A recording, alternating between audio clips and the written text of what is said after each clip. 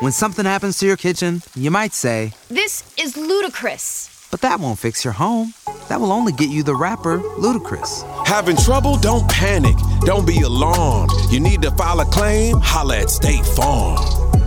Like a good neighbor, State Farm is there. That's right. You can file a claim on the app or call us. Thanks, Mr. Chris. No matter how ludicrous the situation, like a good neighbor, State Farm is there. State Farm, Bloomington, Illinois. The realest podcast ever.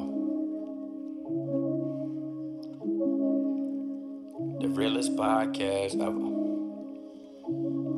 Y'all's the hate on all of my moves, but now niggas on it. Y'all used to bait me on me and my views, but now niggas on it. I used to tell them I'ma have me a show, but now niggas on it. Her homies on it. Your homies on it. Y'all's the hate on all of my moves, but now niggas on it. Y'all used to bait me on me and my views, but now niggas on it. I used to tell them I'ma have me a show, but now niggas on it. Her homies on it. Your homies on it. The realest podcast ever.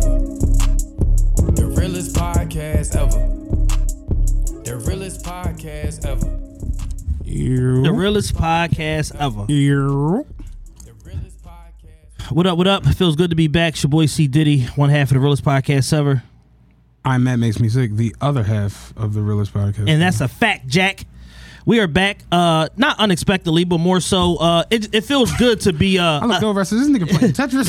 Yeah, it feels good to be ahead of the game. We've been stockpiling content for the last few weeks, and that content is starting to release. If you hear the sound of my voice, hopefully you've already listened to the Shawn Cotton audio. Hopefully you've already listened to the Black Poppy audio. Hopefully you are in anticipation of the Young Bob audio that'll be dropping very soon. Yeah, shout out Young Bob. The video for Shawn Cotton should be out now. The video for Black Poppy will be out roughly Wednesday, Thursday-ish. We shot that with a 6K camera. It's going to take a while to render that footage and chop it up. Can we give a special shout out to Big Dan? We have to give. Listen, Big Dan swooped in. Can we get some hand claps for Big Dan swooped in. And I apologize to Dan. Dan is one of my best friends in the whole world. Me and Dan got a real deep relationship. Me and Dan met through other people, and now we don't fuck with any other people that we met through, and then it's just me and Dan left. Exactly. Yeah. So they call me looking for him and call him looking for me, and vice versa. But Dan swooped in. We basically had a technical issue with the Shawn Cotton footage, which is why it didn't come out on Monday, Tuesday like it was supposed to. There was a technical issue with the Shawn Cotton footage.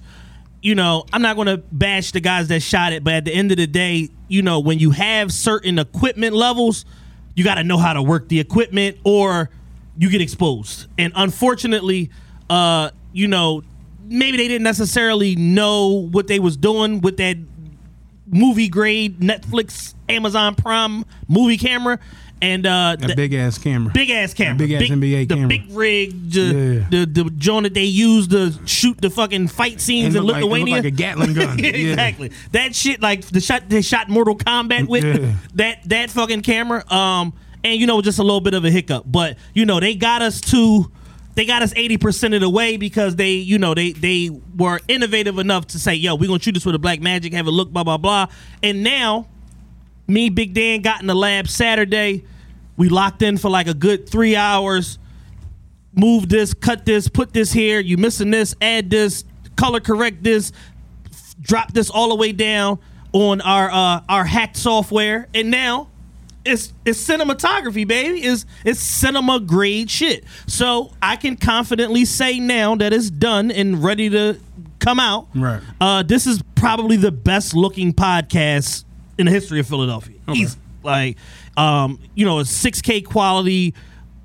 Had to compress it down, do the ninja shit, chop it up, and then now it's ready to come out. So, shout out to Shawn Cotton and everybody at Say Cheese for supporting the promotional aspect of this so far. Yes. Everything we post, they repost, tag this, whether it be Twitter, Instagram, etc. That interview is doing extremely well just on the straight audio. And the Shawn Cotton effect to TRPE is that all the numbers are up. Yes. Because people come, oh, damn, these niggas is pretty dope. They know what they talking about. They got some knowledge. Matt's funny. Let's listen to some other shit. And that's what they doing. So across the board, everything was up roughly like 24% as far as listens over the past week. So shout out to Shawn Cotton. Shout out to everybody from Say Cheese. Shout out to the plug, Cousin 20. And the video should be out now or on its way out. If you're listening to this, and then all that other content is either out or on its way out. Black Poppy, Young Bob, episode 144's video is out on YouTube. Fuck with the YouTube, please. Episode 144 is out on YouTube. Yes. The Louie V Gutta's interview is out on YouTube. It's doing very well. What else? Episode 143 with Tom Flies is out, where we got picked up on Philly Reddit. That was that episode. And just a couple other things that's, you know, on the TR44 is up now. So that's the DMX tribute episode. So, and we got a couple more that's going to be going up soon. So just, you know, fuck with us on YouTube, youtube.com/C/the realest podcast ever. And that's pretty much that. Go to the website, official TRPE.com. All of the audio and all of that is updated. When the videos go up, the videos get updated on the site too. And I lied last week. This week, new merch vendor, I promise. And we got all new designs and all that shit that's going up. Successful in the City shirts, PUA All-Stars. You know the vibes. You know the vibes. A couple different versions of y'all wear. Poor stories and war stories. What's up? Computers Putin. I got all types of I got all types of shit going up. You know what I'm saying? So support the brand. Buy a shirt when you see the link go up. And that's pretty much it, man, on the administrative side. I want to give a shout out to our supporters. Like For sure. Our real deal, balls to the wall supporters. Have to. The people who like fuck with everything we do. Y'all are all that, man. Yeah. You want to do some shout outs? Okay. I want to shout out some of the people that's, you know, on the VIP tier, people that's, you know, interacting with the Patreon page, sending us questions. Subscribe to the Patreon. Facts. Patreon.com, official TRPE. If you are a member of the nigga with a safe First National Bank, we all right. You know what I'm saying? We like, because we've had a lot of issues going on with some troubleshooting. some troubleshooting on the way to the top. We heading to the top, but going to the top is some troubleshooting. One of my favorite lines in life is Eddie Morris. It's a long, lonely road to the top, but I'm about it. You know what I'm saying? And I was trying to explain to Shaq earlier. The thing with Patreon is they attempt to take money from the first to the fifth, but everybody's banking situation works differently. They got to move the checking to the savings and the savings to the checking, and they got to take from their 401k, and then they got to move this out of the flexible spending account, and then the you know they got to. It's like you can't borrow from the pension. Yeah, like they gave you the FSA debit card for you to go, like, be able to go to CVS and go to the doctor and pay your co-pays. Right. You can't charge the podcast to your FSA debit card. I know it got a Visa logo. Yes. You can't charge that John for the podcast. Like if the cards say Exxon and your job gave it to you for gas, you cannot use that. You can't put it's not going to work. When it come around, Patreon not going to let that go through. Yeah. Then what happens is they come to us like we the problem. We didn't do anything. You know what I'm saying? Yeah. So yeah, subscribe to the podcast with a account. A normal debit card or a normal credit card. It's not part of a check system situation. Yes. And is that it doesn't have Martin Luther King on it. Yeah. It doesn't it doesn't have a picture of your uncle on it. Like, none of those cards are valid. Anything that don't have your name inscribed on it, embossed on it, is not the right card to sign up for the Patreon. If the card is lime green, that is not the card. There ain't even numbers on the card. So how did you get that into the system? No, the card's on the back. You gotta.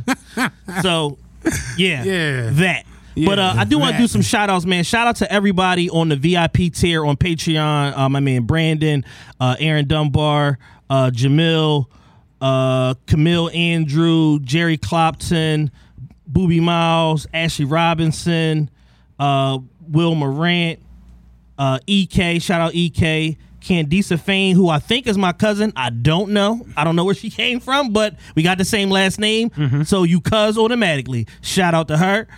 Shout out to Lily. Shout out to Mr. Harris, Donnell Jackson. Shout out our graphic designer Raj. He's on the VIP tier. Shout out my man Craig. Anything is possible. Nation, Javi Stone, Sugar Jones, Johnny Barnes. Shout out Johnny. Goddamn, Johnny, where you been at, man? Shout out Johnny. Shout out my man Maurice Duxon, one of the best real estate agents and real estate brokers in the city. Jacqueline, one name, I like that, like Prince. My man Sebs, another one name. Tyrone Hilton, Brandon Bailey. It's just a lot of Phil. Shout out Phil, Tissue in the Tape. Yeah, all the way down in VA. Ken, Standing Man 1820, Mr. Parker, who hit me up. He hit me up and apologized. Yo, I'm sorry I took so long to get on the Patreon. I'm on some bullshit, but I got it together now. How do I work this? How do I work this shit? And he been supporting ever since. Yeah. Excuse me. Good Lord. And I was letting you go. Oh yeah, we only got like 3 more. Talita Davis. When something happens to your kitchen, you might say, This is ludicrous. but that won't fix your home. That will only get you the rapper, Ludacris. Having trouble? Don't panic. Don't be alarmed. You need to file a claim? Holla at State Farm. Like a good neighbor, State Farm is there. That's right. You can file a claim on the app or call us. Thanks, Mr. Chris. No matter how ludicrous the situation, like a good neighbor, State Farm is there. State Farm, Bloomington, Illinois. Janice Gordon, Katrina, and that's it. That's all of the VIPs from the recent Patreon activity, man. We appreciate y'all's support.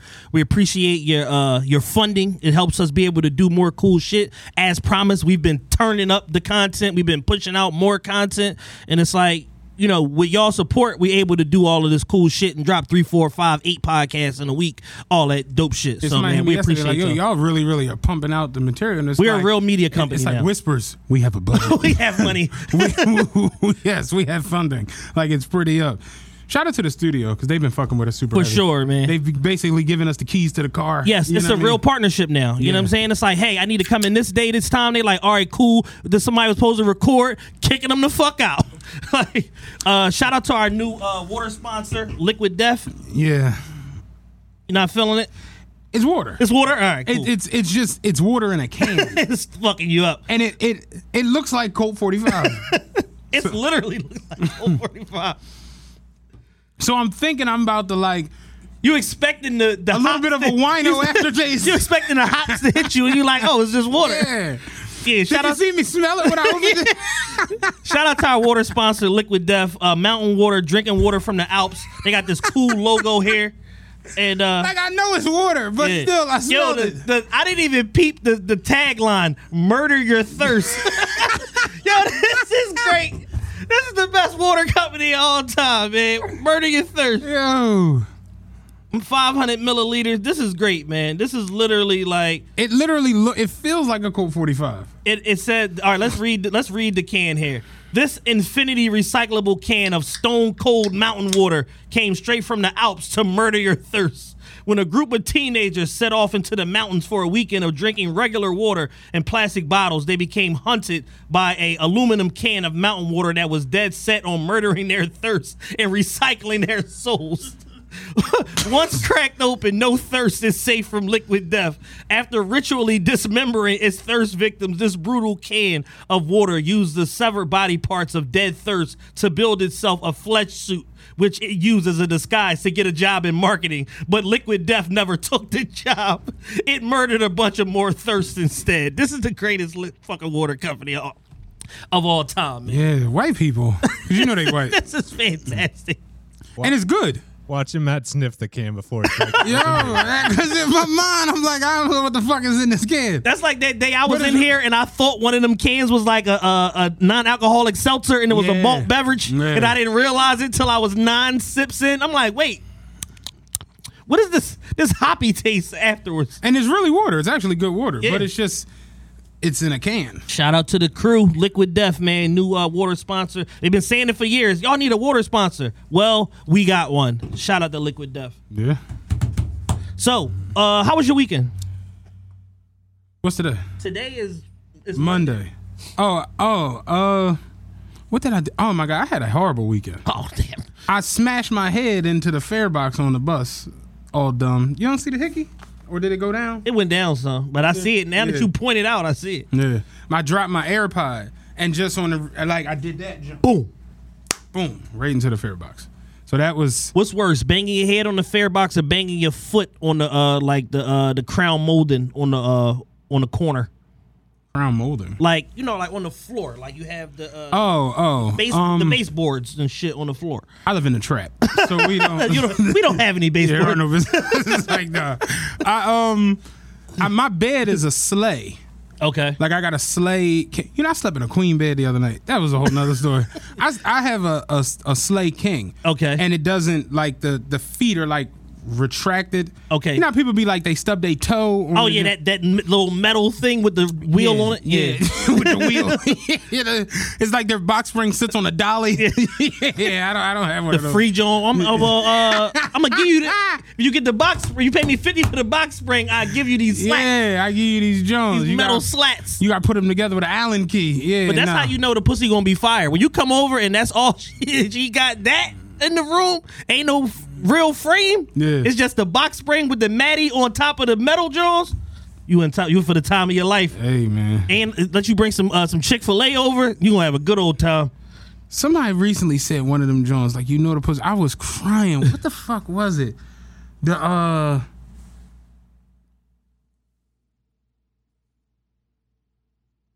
Oh, when you come in the house and she asks you if you want something to drink and she give you soda out of a 2-liter that's been open, like, that pussy about to be hit. Been open. Been open for 2 days.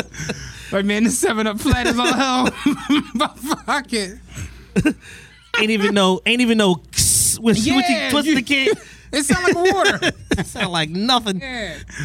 Oh, and then I fell the other day on coming down. It was bad, though. It was rough. I went to Lee Mom's house, and I'm walking down the steps, and I have big feet, right? Mm-hmm. I wear a 15. Everybody knows this. So my feet tend to be bigger than steps. So I don't go down steps like... You go down sideways. I go down sideways, like one at a time. Pretty much, I go up steps the same way. And it's crazy looking back on it last year, when I broke my hand, I fell down the steps. Right. And my feet, it will get tangled up, especially if you put on like the vapor waffles with that back flap. Man, listen, accident waiting to happen. So I'm going down the steps one at a time, and I don't know what the hell, but she was like, because we were like in the foyer coming down like the big staircase. Okay. And I don't know, she was like over the banister like saying something, and I turned around and I thought I was on the. I thought I was done with the steps. 3 more steps. It turns out. 3 more and steps. another thing. It's like, it was more steps. And I thought I was on flat ground, so I started walking like I was on the floor. And turns out there was more steps. So I like fell clean on my hip on some old man shit. Hey. Yeah, that joint was terrible. That stinks. Yeah, everybody started coming out of rooms, and people thought something was like the house was caving in. I'm like, no, that was a 300-pound body. So they hit the house with an RPG. Neighbors coming over and shit. Like, yeah, that joint was not good. Question: have you watched the Michael B. Jordan movie yet? Mm-mm. So, Michael B. Jordan. I saw a few of my coworkers saying how great of an actor he is, and these are my coworkers who. All right, now. Come on now. All right now, like, so I can't put too much stock into what they say. I watched the movie. It's Tom Clancy's Without Remorse, which is basically the precursor to the Rainbow Six series, which they allude to at the end of the movie. Spoiler alert if you haven't watched it yet. But, they marketed the hell out of this movie. I'm sure it's gotten hella traffic. It's probably already broke Coming to America's record for the biggest movie on Amazon Prime to date, because they've been pushing the shit since Christmas time. Okay. So the movie is out. The general premise of the movie is like this spy, CIA, double cross. The CIA is always working both sides and trying to fuck the people in the middle, and he's this action hero. And one thing I can say, acting chops aside, that motherfucker gonna get in shape for a role. That motherfucker look like Apollo Creed in this movie. Okay. Physically speaking. Lauren London's in it for like 4 minutes. She gets smoked, for those of you out there that haven't seen the movie yet. Thank you for ruining it. Yeah, absolutely. No doubt. Lauren London gets smoked, and then he goes on this revenge tour. Is he with Lauren London? That's his wife. Okay. Kill my wife and my unborn child. Killing all you niggas. So it's like a remake of Passenger 57. It's Passenger 57 mixed with Die Hard, mixed with every war movie ever, mixed with Homeland. Okay. It's like a jambalaya of. You remember Passenger 57? Wesley Snipes' wife got killed. Yes. In the armed robbery. Yep. John Cutter. Yeah.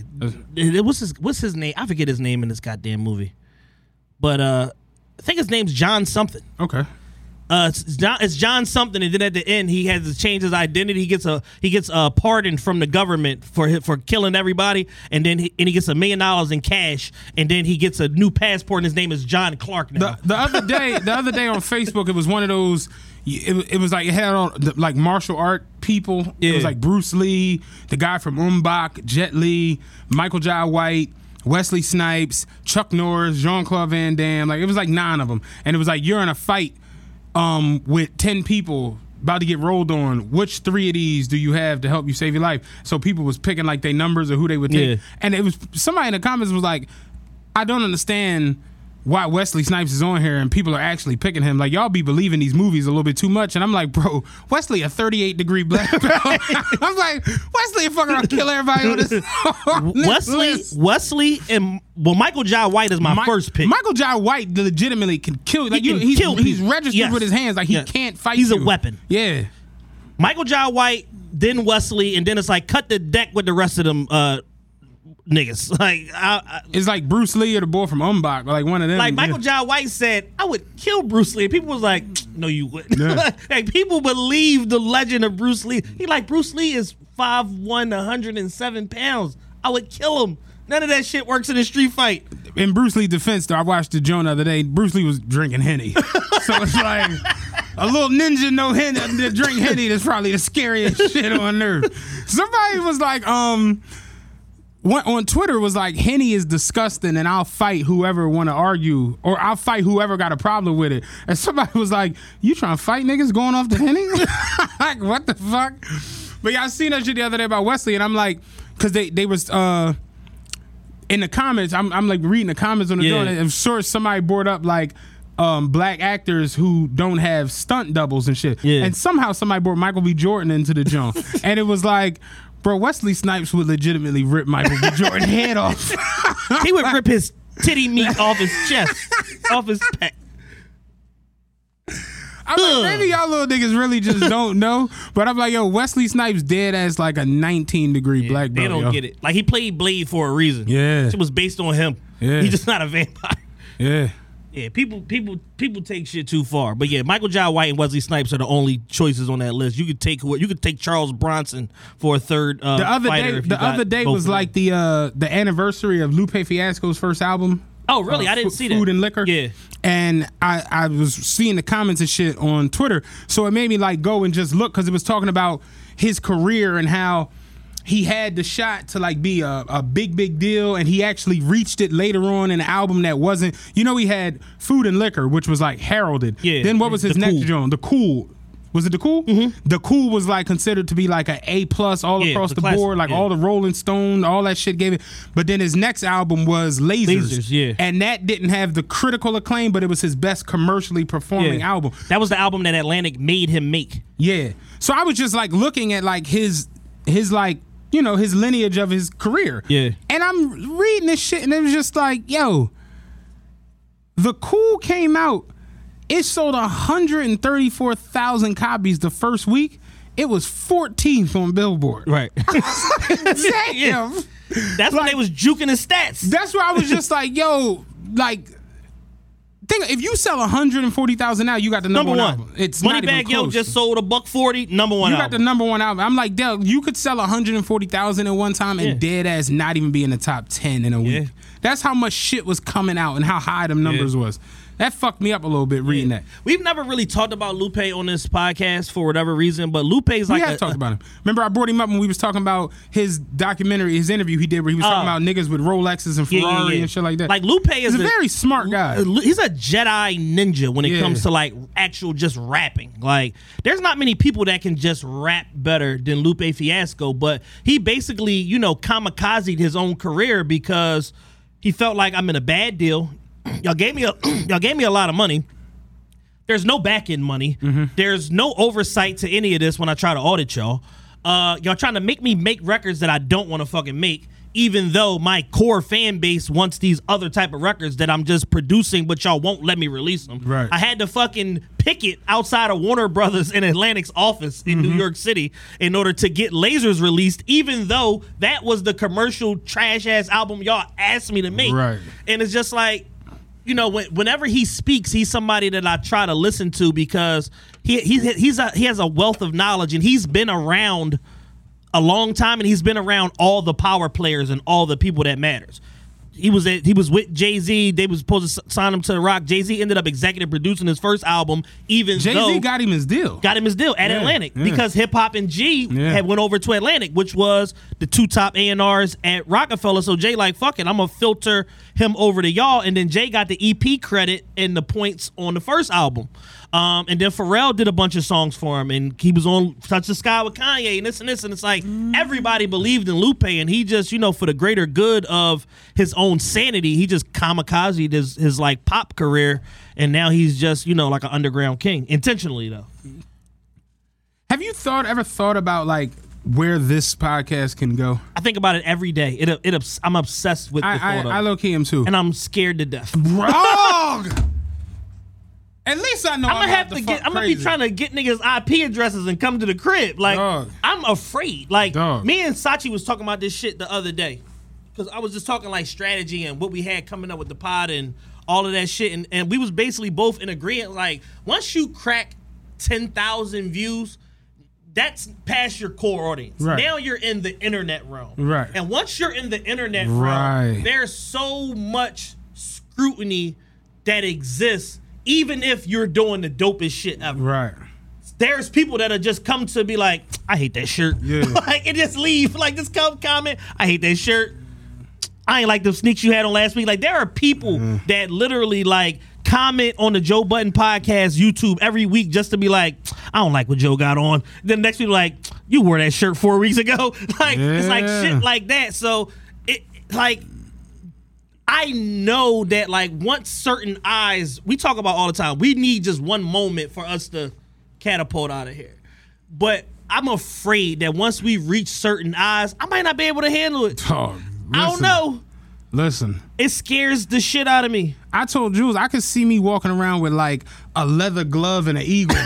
like sicking these motherfuckers. Like real shit. Because people are fucking crazy. For sure. People are annoying as shit. And I'm doing better with it. Like I feel like it was funny the other day I was at the Loop and one of the drivers, I ain't never seen him. He opened the door, was like, yo, I know you hate people coming up on you, but y'all fuck to the podcast. And I'm like, yeah, and I'm like, I'm not a wild animal. Like I ain't like, you know what I'm saying? But I'm like, I appreciate it. And like I leave, I walking back across the street, car roll past, check out the window, like, Matt, what's up? Matt made me sick. I'm like, well, bitch, you know what's poppin', Matt? What up, man? Know what the fuck going on? And it you know, I do get that shit a lot. Like people just, you know, you at the store, shit, y'all fucks with the podcast. I walked in Landmark one night and the security was in there. He was like, oh no, clear this shit the fuck out. Y'all don't know who this is? This is the top podcaster in Philly. Get out of his way. Who with you, big dog? It had to be Jules.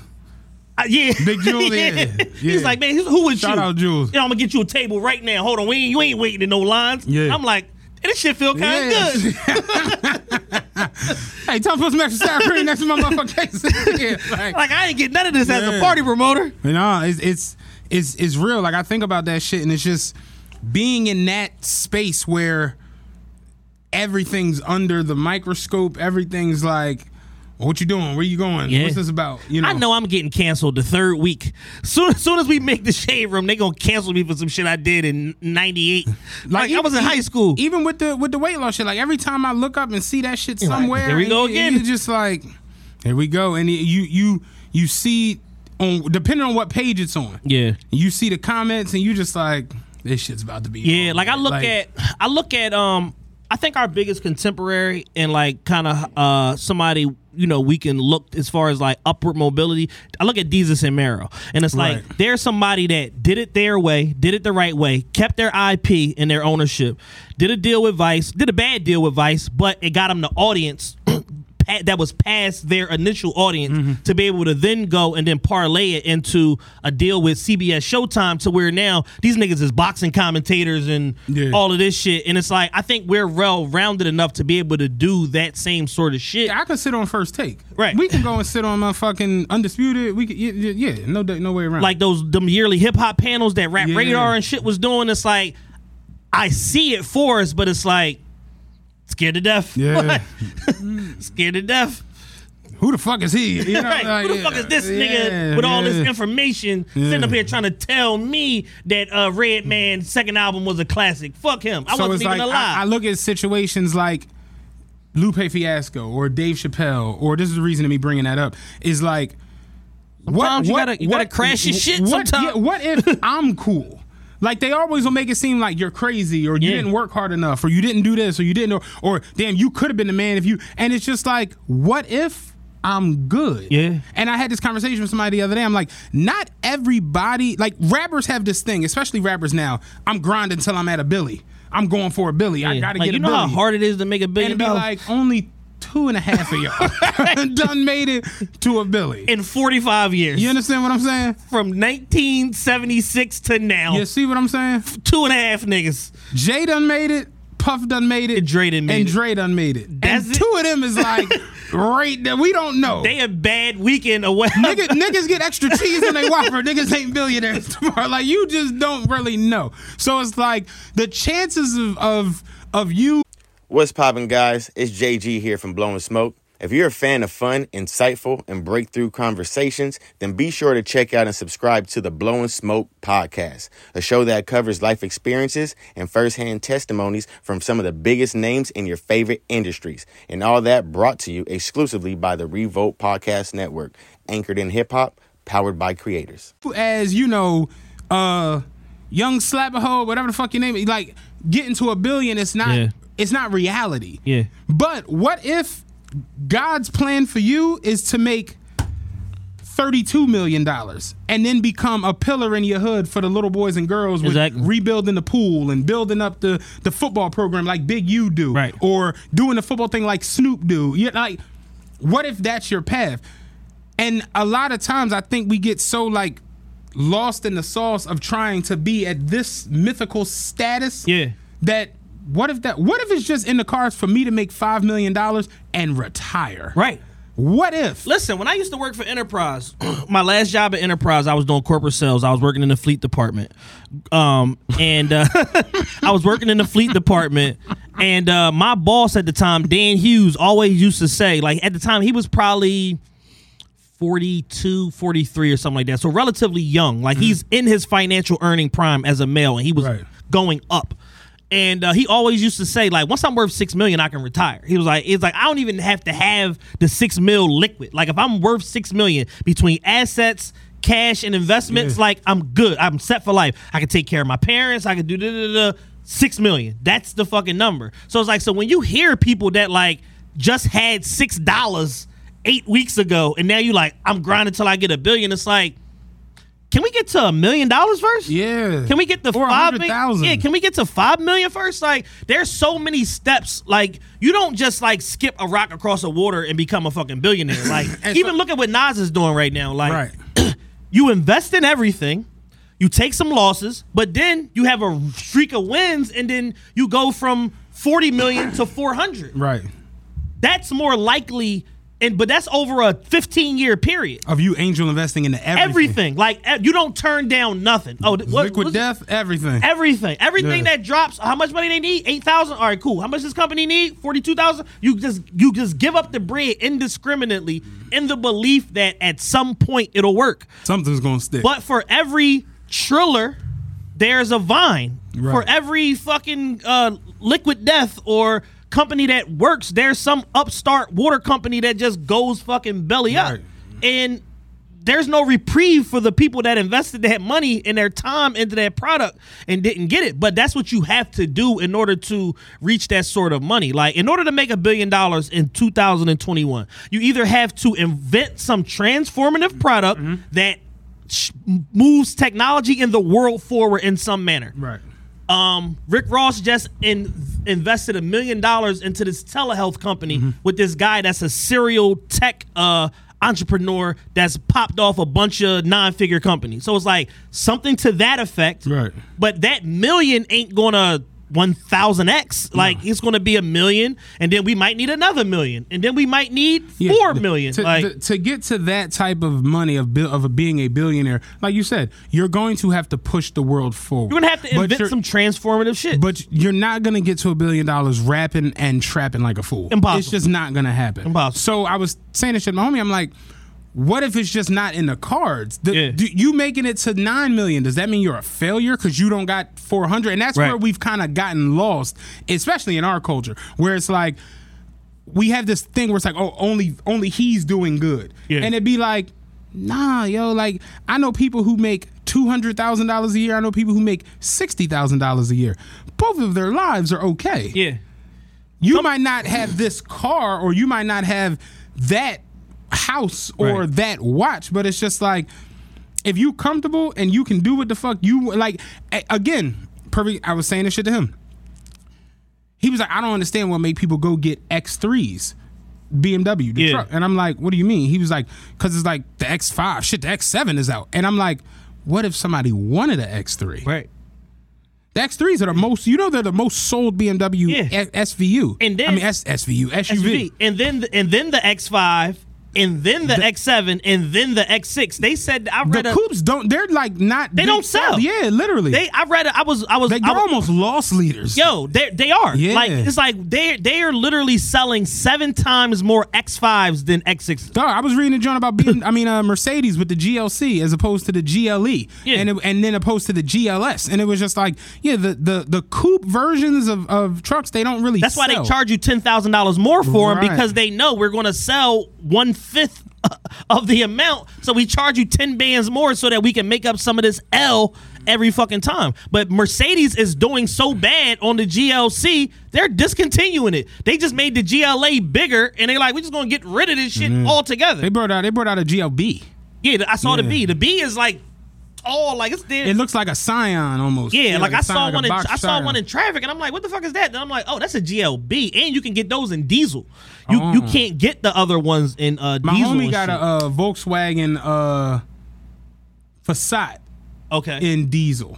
That shit got like 900 miles to a fucking tank. It's nuts. Yeah, it's fucking I was crazy. looking at trucks the other day because I'm ready to get rid of my lease. I'm about to turn my lease in for my Honda, and I'm looking at like a nice everyday like luxury truck. Not nothing too crazy though. But there's a 30 diesel version of the X7.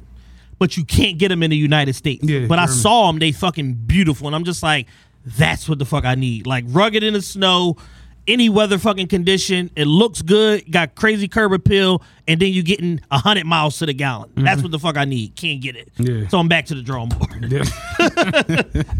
Back to square fucking one. So yeah, so you want to make $1 billion, you got to create some transformative product. You got to invest in a company that makes transformative fucking products. You have to partner with some legendary fucking house of whether it be fashion, media, something to that effect, and then y'all just catch a crazy break on the stock. Yeah, like my thing is like with bringing it full circle back to like the talk of the podcast, it's like, what if it's in the cards for us to get a deal on a major network, we take it and go over and do a television show or go over and do, this, that, and the third. Yeah. We do it. And we make enough money to where you decide, I'm going to invest in real estate. And I'm like, well, nigga, I'm going to play poker. Right. And we decide, all right, we're going to step away, but we still going to have the media company and we're going to put on other this, that, and the third. It's like, are they going to do an unsung about us? Right. Did we fail? Is that an L? And it's just, we have this thing where it's like, it's all about the money. Yeah. It's all about who can make the most money when it really shouldn't be that. Yeah. Because you could Mike Tyson made $400 million and gave it all back. Lost all of that shit. Gave it all back. So it's like, is him making $400 million and then losing it all, or what's the boy with the nose ring from the Saints? The running back. Kamara. Alvin Kamara. He hasn't spent the NFL check. Yeah. What's his name? Beast Mode did the same thing. Marshawn Lynch. Yeah. He hasn't lived off his endorsements. So it's just like, he a nigga from Oakland. You know what I'm saying? Got $50 million, I'm out the door. He not a failure, but he don't got $1 billion. Yeah. So it's just like, we've gotten like lost in that, like, gotta get $1 billion, gotta get $1 billion. Yeah, I think capitalism has ruined people to a certain extent, and I'm a very to the point where people don't even look at like good money as like a good life anymore. Yeah.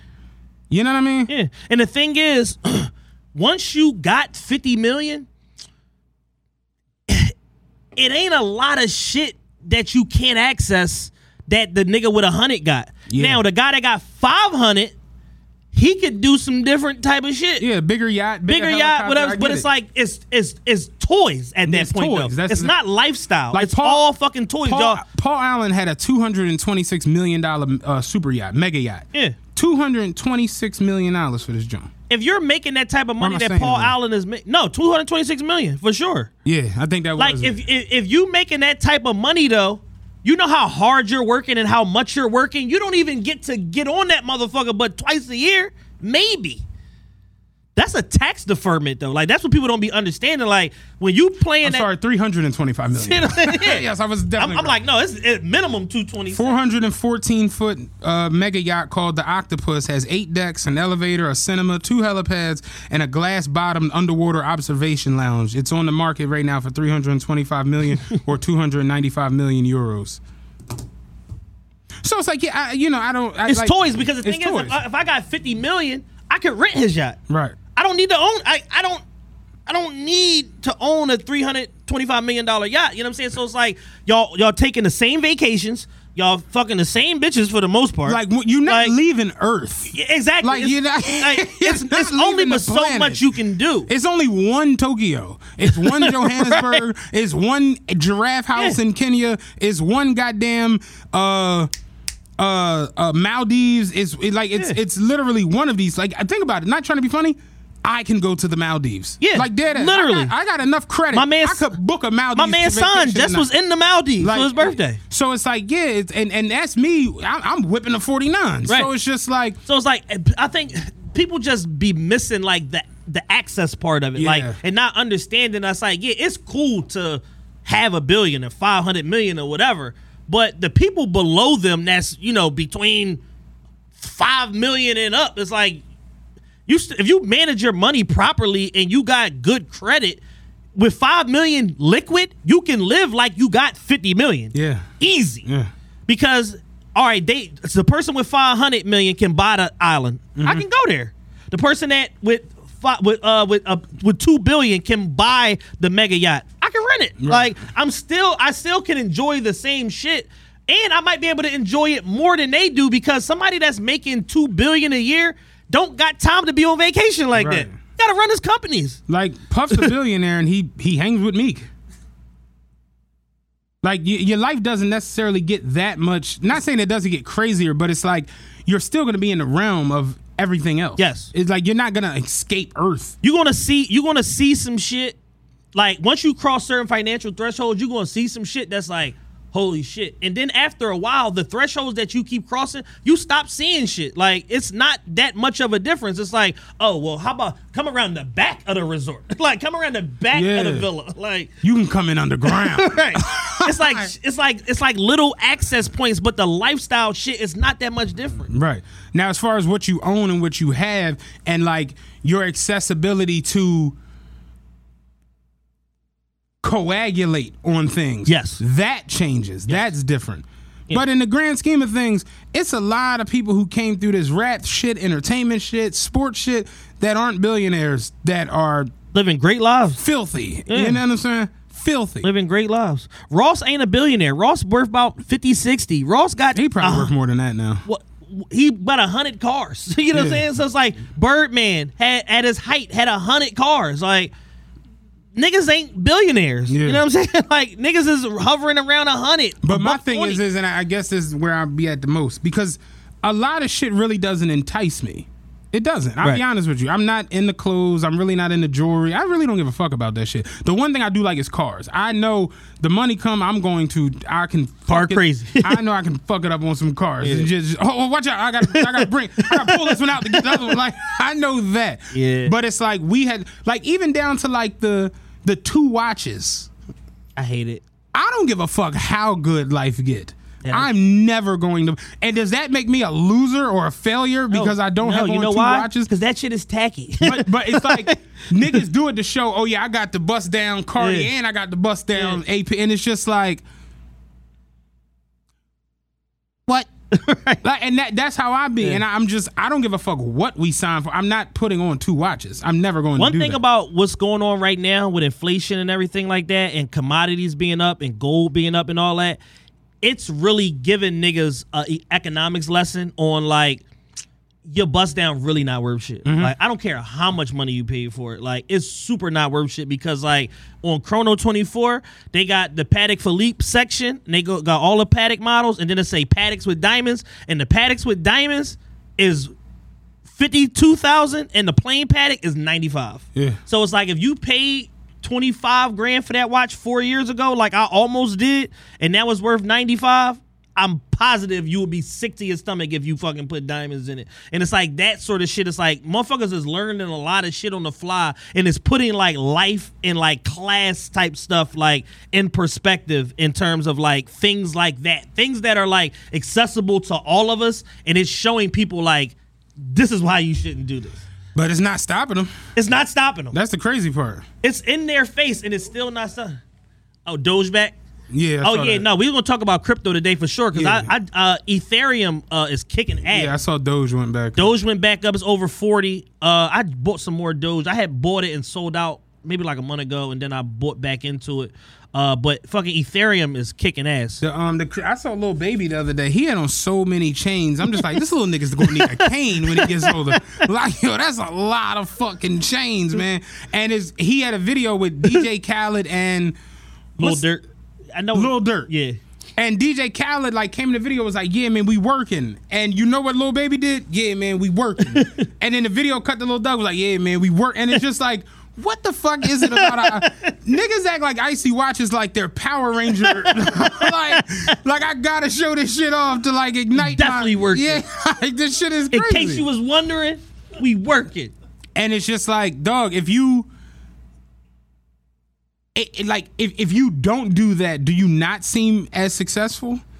I mean, but the thing is, you know who not doing that? Kendrick. You know who not doing that? J. Cole. You see what I'm saying? You know who not doing that? Drake. See what I'm saying? None of these niggas is more successful than them. Me and Ross used to always joke like, I want to get little chain rich. You ever notice when rappers come in, it'd be the most gigantic, ridiculous chains ever. Then as the money gets real and they become like owners of labels, it's like you see Rick Ross, he got a little chain. Small chain. Jay-Z every now and then. Jay-Z will put on a big dumbass 10 kilo, but it's like purpose. Yeah. But you see him on a regular Puff, it just be little crosses, like little. It's just like, yeah, I want to get little chain rich. Where it's like, I don't gotta have on my face or a big ass Buist Avenue street sign. like cause the jewelry, it just. We not from 63rd. Yo, I saw Moneybagg Yo the other day. That nigga had on. Apparently he's won like 9 Super Bowls. The nigga, he had a Super Bowl ring on every finger, 2 watches. It just be too much, yo. Yeah. 6ix9ine had on 4 watches one day. I seen him. If you don't got this watch, little nigga, if you don't got this watch, don't even talk to me. I don't care if I'm a rat. You don't got this watch, you poor. I don't care if I'm a rat. So yeah, it just that should at times be like, damn, am I like hip enough to be in the entertainment shit and on the scene? Because it's like I'm telling you. I'm literally going to have on ball shorts at the Grammys. Like this, I don't give a fuck about like none of that Matt, shit. you're presenting. Hey, listen, give me the envelope. Like, what the fuck? It's just, we have this thing where it's like, and I peeped it the other day on Instagram.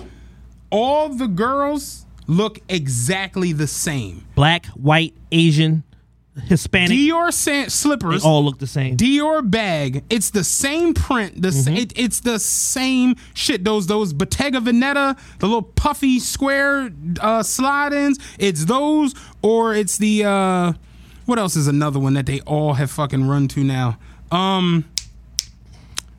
Damn. What part of our record on Mondays don't niggas understand? People just insist on calling me. Oh, you know how that should be.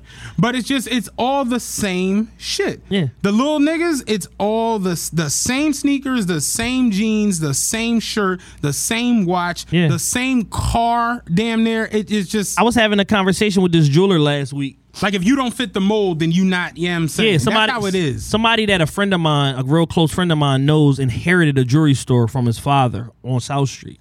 And he's trying to figure out, how to get it off the ground and this, and this, and whatever. So we had like a little brief meeting, and I was just telling him, like, listen, bro, like, you want to get, I was like, motherfucker, niggas is really only buying 4 or 5 things. Like Rolexes, APs, couple Pateks. I said they buying Cuban links, they buying rope chains, Hermes link here and there, a Figaro here and there. It's like, that's all you need to be successful in a jewelry game. You just got to be willing to spend the bread. That's all. Remember when Jay-Z and Kanye came out with the Otis song? How did Jay-Z start his joint? I invented swag. Popping bottles, putting supermodels in a cab. I forget the rest of it. I invented swag. Popping bottles, putting supermodels in the cab. Proof. I got my swag of some proof. New watch alert. The Hublows. Oh, the big face rollies. I got 2 of those. He said that shit, and literally, it sparked like, we got to get Hublows today. I remember when that shit started, and the Hublot became like mentioned a lot. It just became like a thing. Then when you actually get into like learning about watches and reading about them, and you realize Hublot is like the entry level. Yeah, I'm saying they give them shits away when you win poker tournaments for the WPT now. This one guy that he got this viral watch blog guy from Ireland. And every video he makes, no matter what it's about, he trashes Hublot every time. The boy posted a joint on his page. It was a nigga like winning a gold medal at like a Olympic race, and he's on the podium, and it said Hublot. It said Hublot owners, and he was holding the medal up. Then he was biting it to show it was real. It was 3rd place, and literally it was like 8th place on the podium. It was like Rolex, AP, everybody just like looking down at him at the bottom of the podium. I was fucking dying. But it was like Baccarat, Omega, Rolex, AP, like all these motherfuckers, different watch owners, just looking at him. He's down there acting a fucking fool.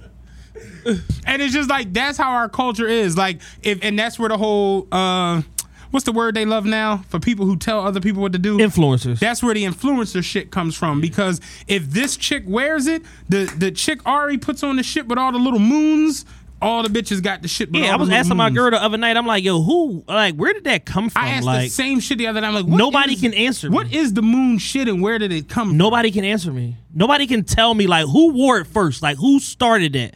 And they're like, oh, well, it was these white girls and this and so on. Well, what black, like, all right, because that doesn't tell me anything. Because when white girls wear shit, y'all don't give a fuck about it. Mm-hmm. They not built like y'all. Well, now they are. But historically, they weren't built like y'all. But y'all weren't wearing shit based off of them unless it was like a Kim Kardashian and Kylie Jenner, somebody of that ilk. So I'm like, who the fuck wore this that got all y'all like, we gotta have Marine Sarah, and nobody can fucking explain it to me. Yeah. And it's just the strangest fucking phenomenon. I asked my homie the other day, who is a 2-watch guy. He's, he is successful in the city.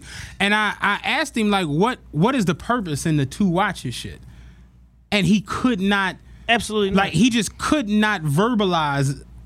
And niggas don't even know Birdman invented that. Birdman was doing that shit in the 90s. In the 90s. Yeah. When they did that. 10 chains, 2 watches. When Rap City did the Magnolia tour on the not the basement. Damn, what the fuck was the name of the show? It was Rap City, but it was before they was doing the basement with Big Tigger. And they went to Magnolia Projects. Yeah. That's when Juvie had the Jag and they had the Prowlers and all that shit. They took him to Birdman Aunt Crib, who was frying the catfish and shit. And Birdman was doing that shit with the 2 watch. He was doing that shit. That was like 98. Yeah. So it's like niggas be making the mistake also of thinking they setting trends, not even realizing they recycling some shit that already happened, but they just don't have the point of reference, or they do, but it's like in their subconscious, so they don't connect it to like, this is why I'm really doing this. Right, like they don't be understanding like the heart of the issue or the real inspiration behind it. But none of this shit be new for real like that. But it's just like my whole thing just be in everything that I do as far as fashion wise, neatness, and then as far as like jewelry is class. Like I don't want to. I'm not showing up with no big goofy bubble letter pendant on all that shit. Like that shit is off brand for me. Like it just doesn't make sense. Them bubble letters is the worst. It's disgusting. Invention ever. It's nasty.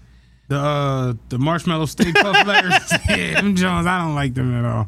It's nasty. That's one of the worst jewelry eras. Is the bubble letter chain era. It's not quite over, but it's like almost. Oh no, it's still going on. It's bubble letters is going out. Yeah. You know what I'm saying? Yeah, it's bubble letters is getting produced. Yeah, the long chain era was terrible. Oh my god, the Mob Deep era. I rock 40-inch cables. my chain bang glass cables. Like, why, Prodigy? Why? My chain hang down to my dick.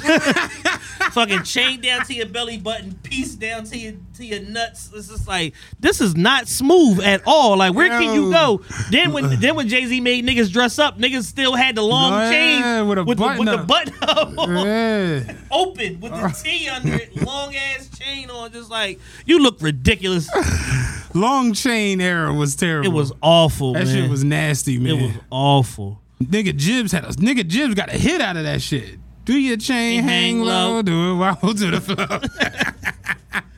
Can we talk about Khaled's new album? You can, because I ain't listened to it.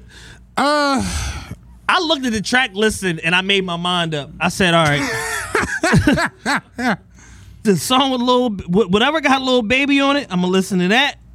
The Jay-Z and Nas John, I might listen to that. I still haven't heard it. No? No. Oh, wow. I said he got her on here. I'm going to listen to her because she my favorite artist right now. You better drink a Red Bull before you turn it on. I'm going to listen to her song with her on it. And I like Cardi B and she smells wonderful in person. I'm going to listen to her song. That's all I got from it. And that was 4 days ago. I haven't listened to it yet. Okay, so I listened to it. People are saying Khaled is washed as far as putting an album out. Khaled was watched 3 albums ago, if we keeping it a buck. And I love Khaled to death. I'm going to give Khaled props for getting the album done during the COVID shit. Because that's difficult to get all. And he's got everybody on there. Lil Wayne, Lil Baby, Cardi B, Drake, Hove. Like Justin Bieber. You name him, he got them. You know what I mean? Khaled's hold over the streets, like that we taking over, it's that done. We the best. It's done. Yeah. Khaled is selling furniture. Yeah. Like, you can't control the streets when you trying to sell me a Sealy Serta mattress. Yeah. When I look back at Khaled's initial, remember when the first John hit? We taking over? No. Holla at me, baby. Holla at me, baby. Who was the first person on that? Was it Paul Wall? No, Lil Wayne started it. You got the right one. Yeah, you got the right one. It's Weezy fucking baby. Yeah, like when that shit hit, it was like Rick Ross had on an Everyday I'm Hustling t-shirt. Yeah. Like, if y'all don't know, that's me. Like, I'm on 2 songs. I'm on 2 songs. Yeah. When that shit hit, it was like, the fuck is this? Then I'm So Hood with that Plies verse, then the We Taking Over, then the I'm On ones, then the, what was the joint he had with Ross, Wayne, and Plies? Welcome to My Hood. Like, it was just banger after banger. Like, he couldn't stop. And then he started doing them remixes with 75 people on them. And it was just like, all right now. Like, you're getting carried away now. Khaled got so big, Obama came out to All I Do Is Win. Yeah. I forgot about All I Do Is Win. Yeah. That shit is like, because it's universally hated. But yes, like, big, just smash street records. Remember the joint with Cash Flow? Like, he just was influencing so much. Was it Ace Hood his artist? Yeah. Yeah. He had Wild Thoughts with Rihanna and Bryson Tiller. That's a Khaled song. Dog. I got the keys. Like, he like, Khaled was putting up 9 figures every album cycle. Yeah, it had to be. Easily. You got songs that's going 8 million. You got another joint going 4. You got another joint going 3. Yeah. Like, fuck if the rest of the album is terrible. Yeah. You got 14 million out the gate. Like, it don't matter. And he was like, even down to like shit like having Beans and Kiss on a song together, and just, it was a lot of the joint with Kanye and T-Pain. Go Hard.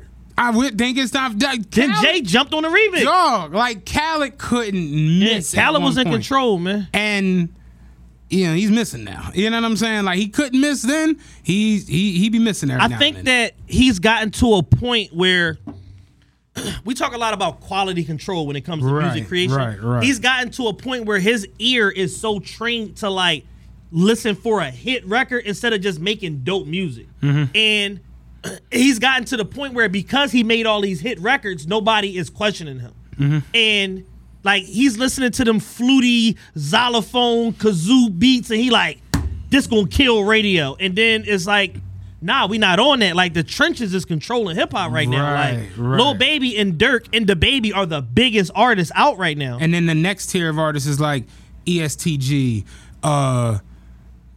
Who else is up there right now with that? ESTG, Babyface Ray, 42 like, Doug. 42 like, Doug. It's the street niggas. So it's like you gotta got Meek and this person and that. Like, right. You know, it's like he needed to like go all the way down and then build it back up. Come from the bottom. Come from the bottom. You know what I'm saying? That should have been his plan, as opposed to we gonna do top down hit record, Jay-Z and Nas, this and this, this and this and this and this and this, because then your street records don't hit the same because the hit records ain't hitting the same. Right. So it's just like you're putting us in a position where we're hearing you almost like inside out. The only way I'm gonna like this is if I'm a dick eater, and that's unfair to me.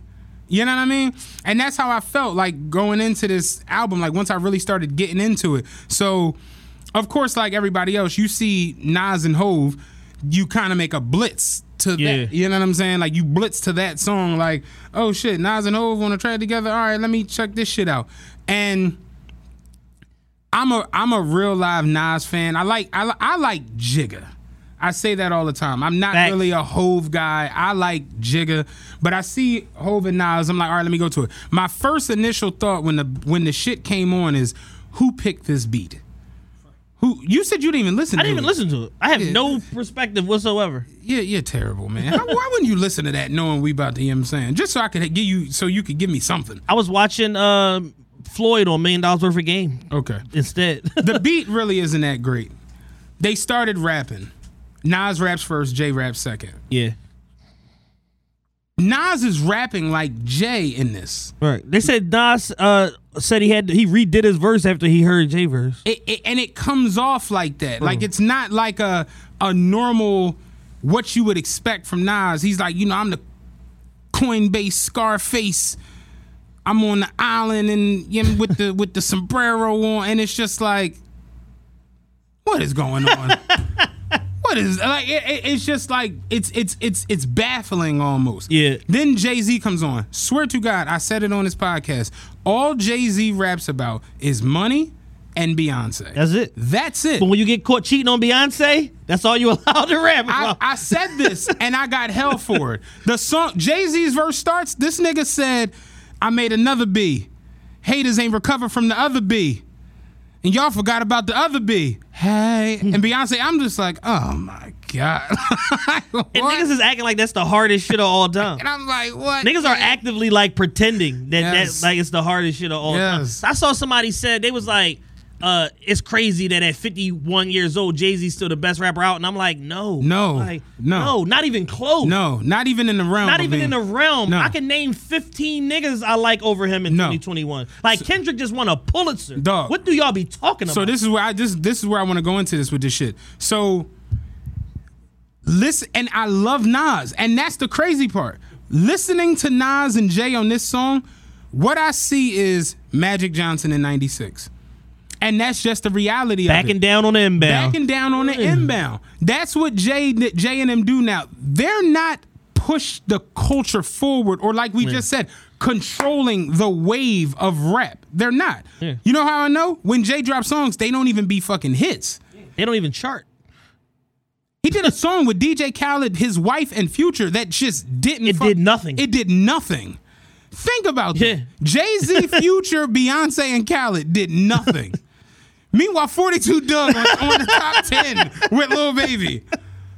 And niggas can't, like, it's like that's the dicky and shit that I've been talking about. Like, that's the stan aspect of it, where it's like, you can't even objectively view this shit. Right. I'm a Nas fan. I'm a Nas stan, and I'm like, nah, yo. This ain't it. This ain't it. And we talked about it in the group chat. I'm just like, yo, Nas ain't do a great album to me since Life is Good. And I'm a Nas fanatic. Yeah. The Nigger album was not it. That wasn't it. That wasn't it. That Kanye shit was not it. It's called the Kanye shit. He was like, yeah, see, it wasn't it. Yeah, see, they try to blackball me. Nas Grammy that he just got was a we should have been did this for you Grammy. And it was Nas against the field, and it's like we don't like the field that much. The field is not it, so it's like But even with the new album, Car 85 is all of that, and all bad. Those my shits. But outside of that, I like the joint with Big Sean too. That shit is nice. But like the joint that they tried to push is like the single. I was like, this is not a great Nas record, yo. Based on the single, I was like, I'm not listening to this shit. That shit almost threw me. Because I'm like, what is this? I'm not listening to this shit at all based off the single, dog. With what's they called on it? ASAP and is ASAP on it? Not ASAP. Oh, you talking about the record with ASAP Ferg? Yeah. And Fabio? I like that the one song. they did the video and all that shit for. But no, they had a first song that they put out. Oh, the Ultra Black shit. Yeah, the Ultra Black. That shit was terrible. Crazy part is I actually like Ultra Black. Like, no, that joint with ASAP, I was like, I can't do this. This ain't no Nas song. And for rap, you gotta understand this. It's a young man's sport. Yep. It's just like football. It's just like basketball. It's just like anything, honestly. Young man sport. Them old niggas that I worked in my depot, they come up on their days off. The motherfuckers that retire, it's cool to see you. What's up? But you can't go out here and do this shit. You get your head split the fuck over. For sure. This shit is a different ballgame from you driving in 93, nigga. It's just different. And I look at people who go out and actively say shit like, yeah, Jay the best rapper. It's just like, what exactly are you listening to? I don't be understanding it. Like, you got all these young niggas. There's so much music out here. Like, we talked about it with Shawn Cotton. It's hard to go through all the music out here. But the best shit cuts through. So it's like, so if you can honestly like be in the marketplace and be a consumer of music in 2021 and hear Lil Baby and hear Lil Durk and hear ESTG and hear 42 Doug and still be like, man, Jada better than all these niggas. Like, what are you basing this off of? Mm-hmm. Like, nobody trying to rap like everybody trying to rap like these niggas. Nobody trying to rap like Jada. So I told my homie the other day because I was like, rap is a young man's sport, and I'm like, the way it works traditionally in rap is you go on your ascension, you make it to that mountaintop. If you're lucky, you get 2 to 3 years at the mountaintop. Max. The greats tend to get 4 to 6 years at the mountaintop, and then after that, it's a decline. That's the way it works. No one is above this. Not Jay-Z, not Michael Jordan, not motherfucking Roddy Piper. No one is above being at the top and then coming down. It just doesn't happen. It doesn't work like that. So I told my homie the other day, where Lil Baby is right now, he's like right at his volume 2 moment for Jay-Z. Yes. Like his next album gonna be his biggest album. Like he just did 2 million on My Turn. He had a song go number 3. He just had a song go number 2. Still ain't had a number 1 record. Still ain't had no smash.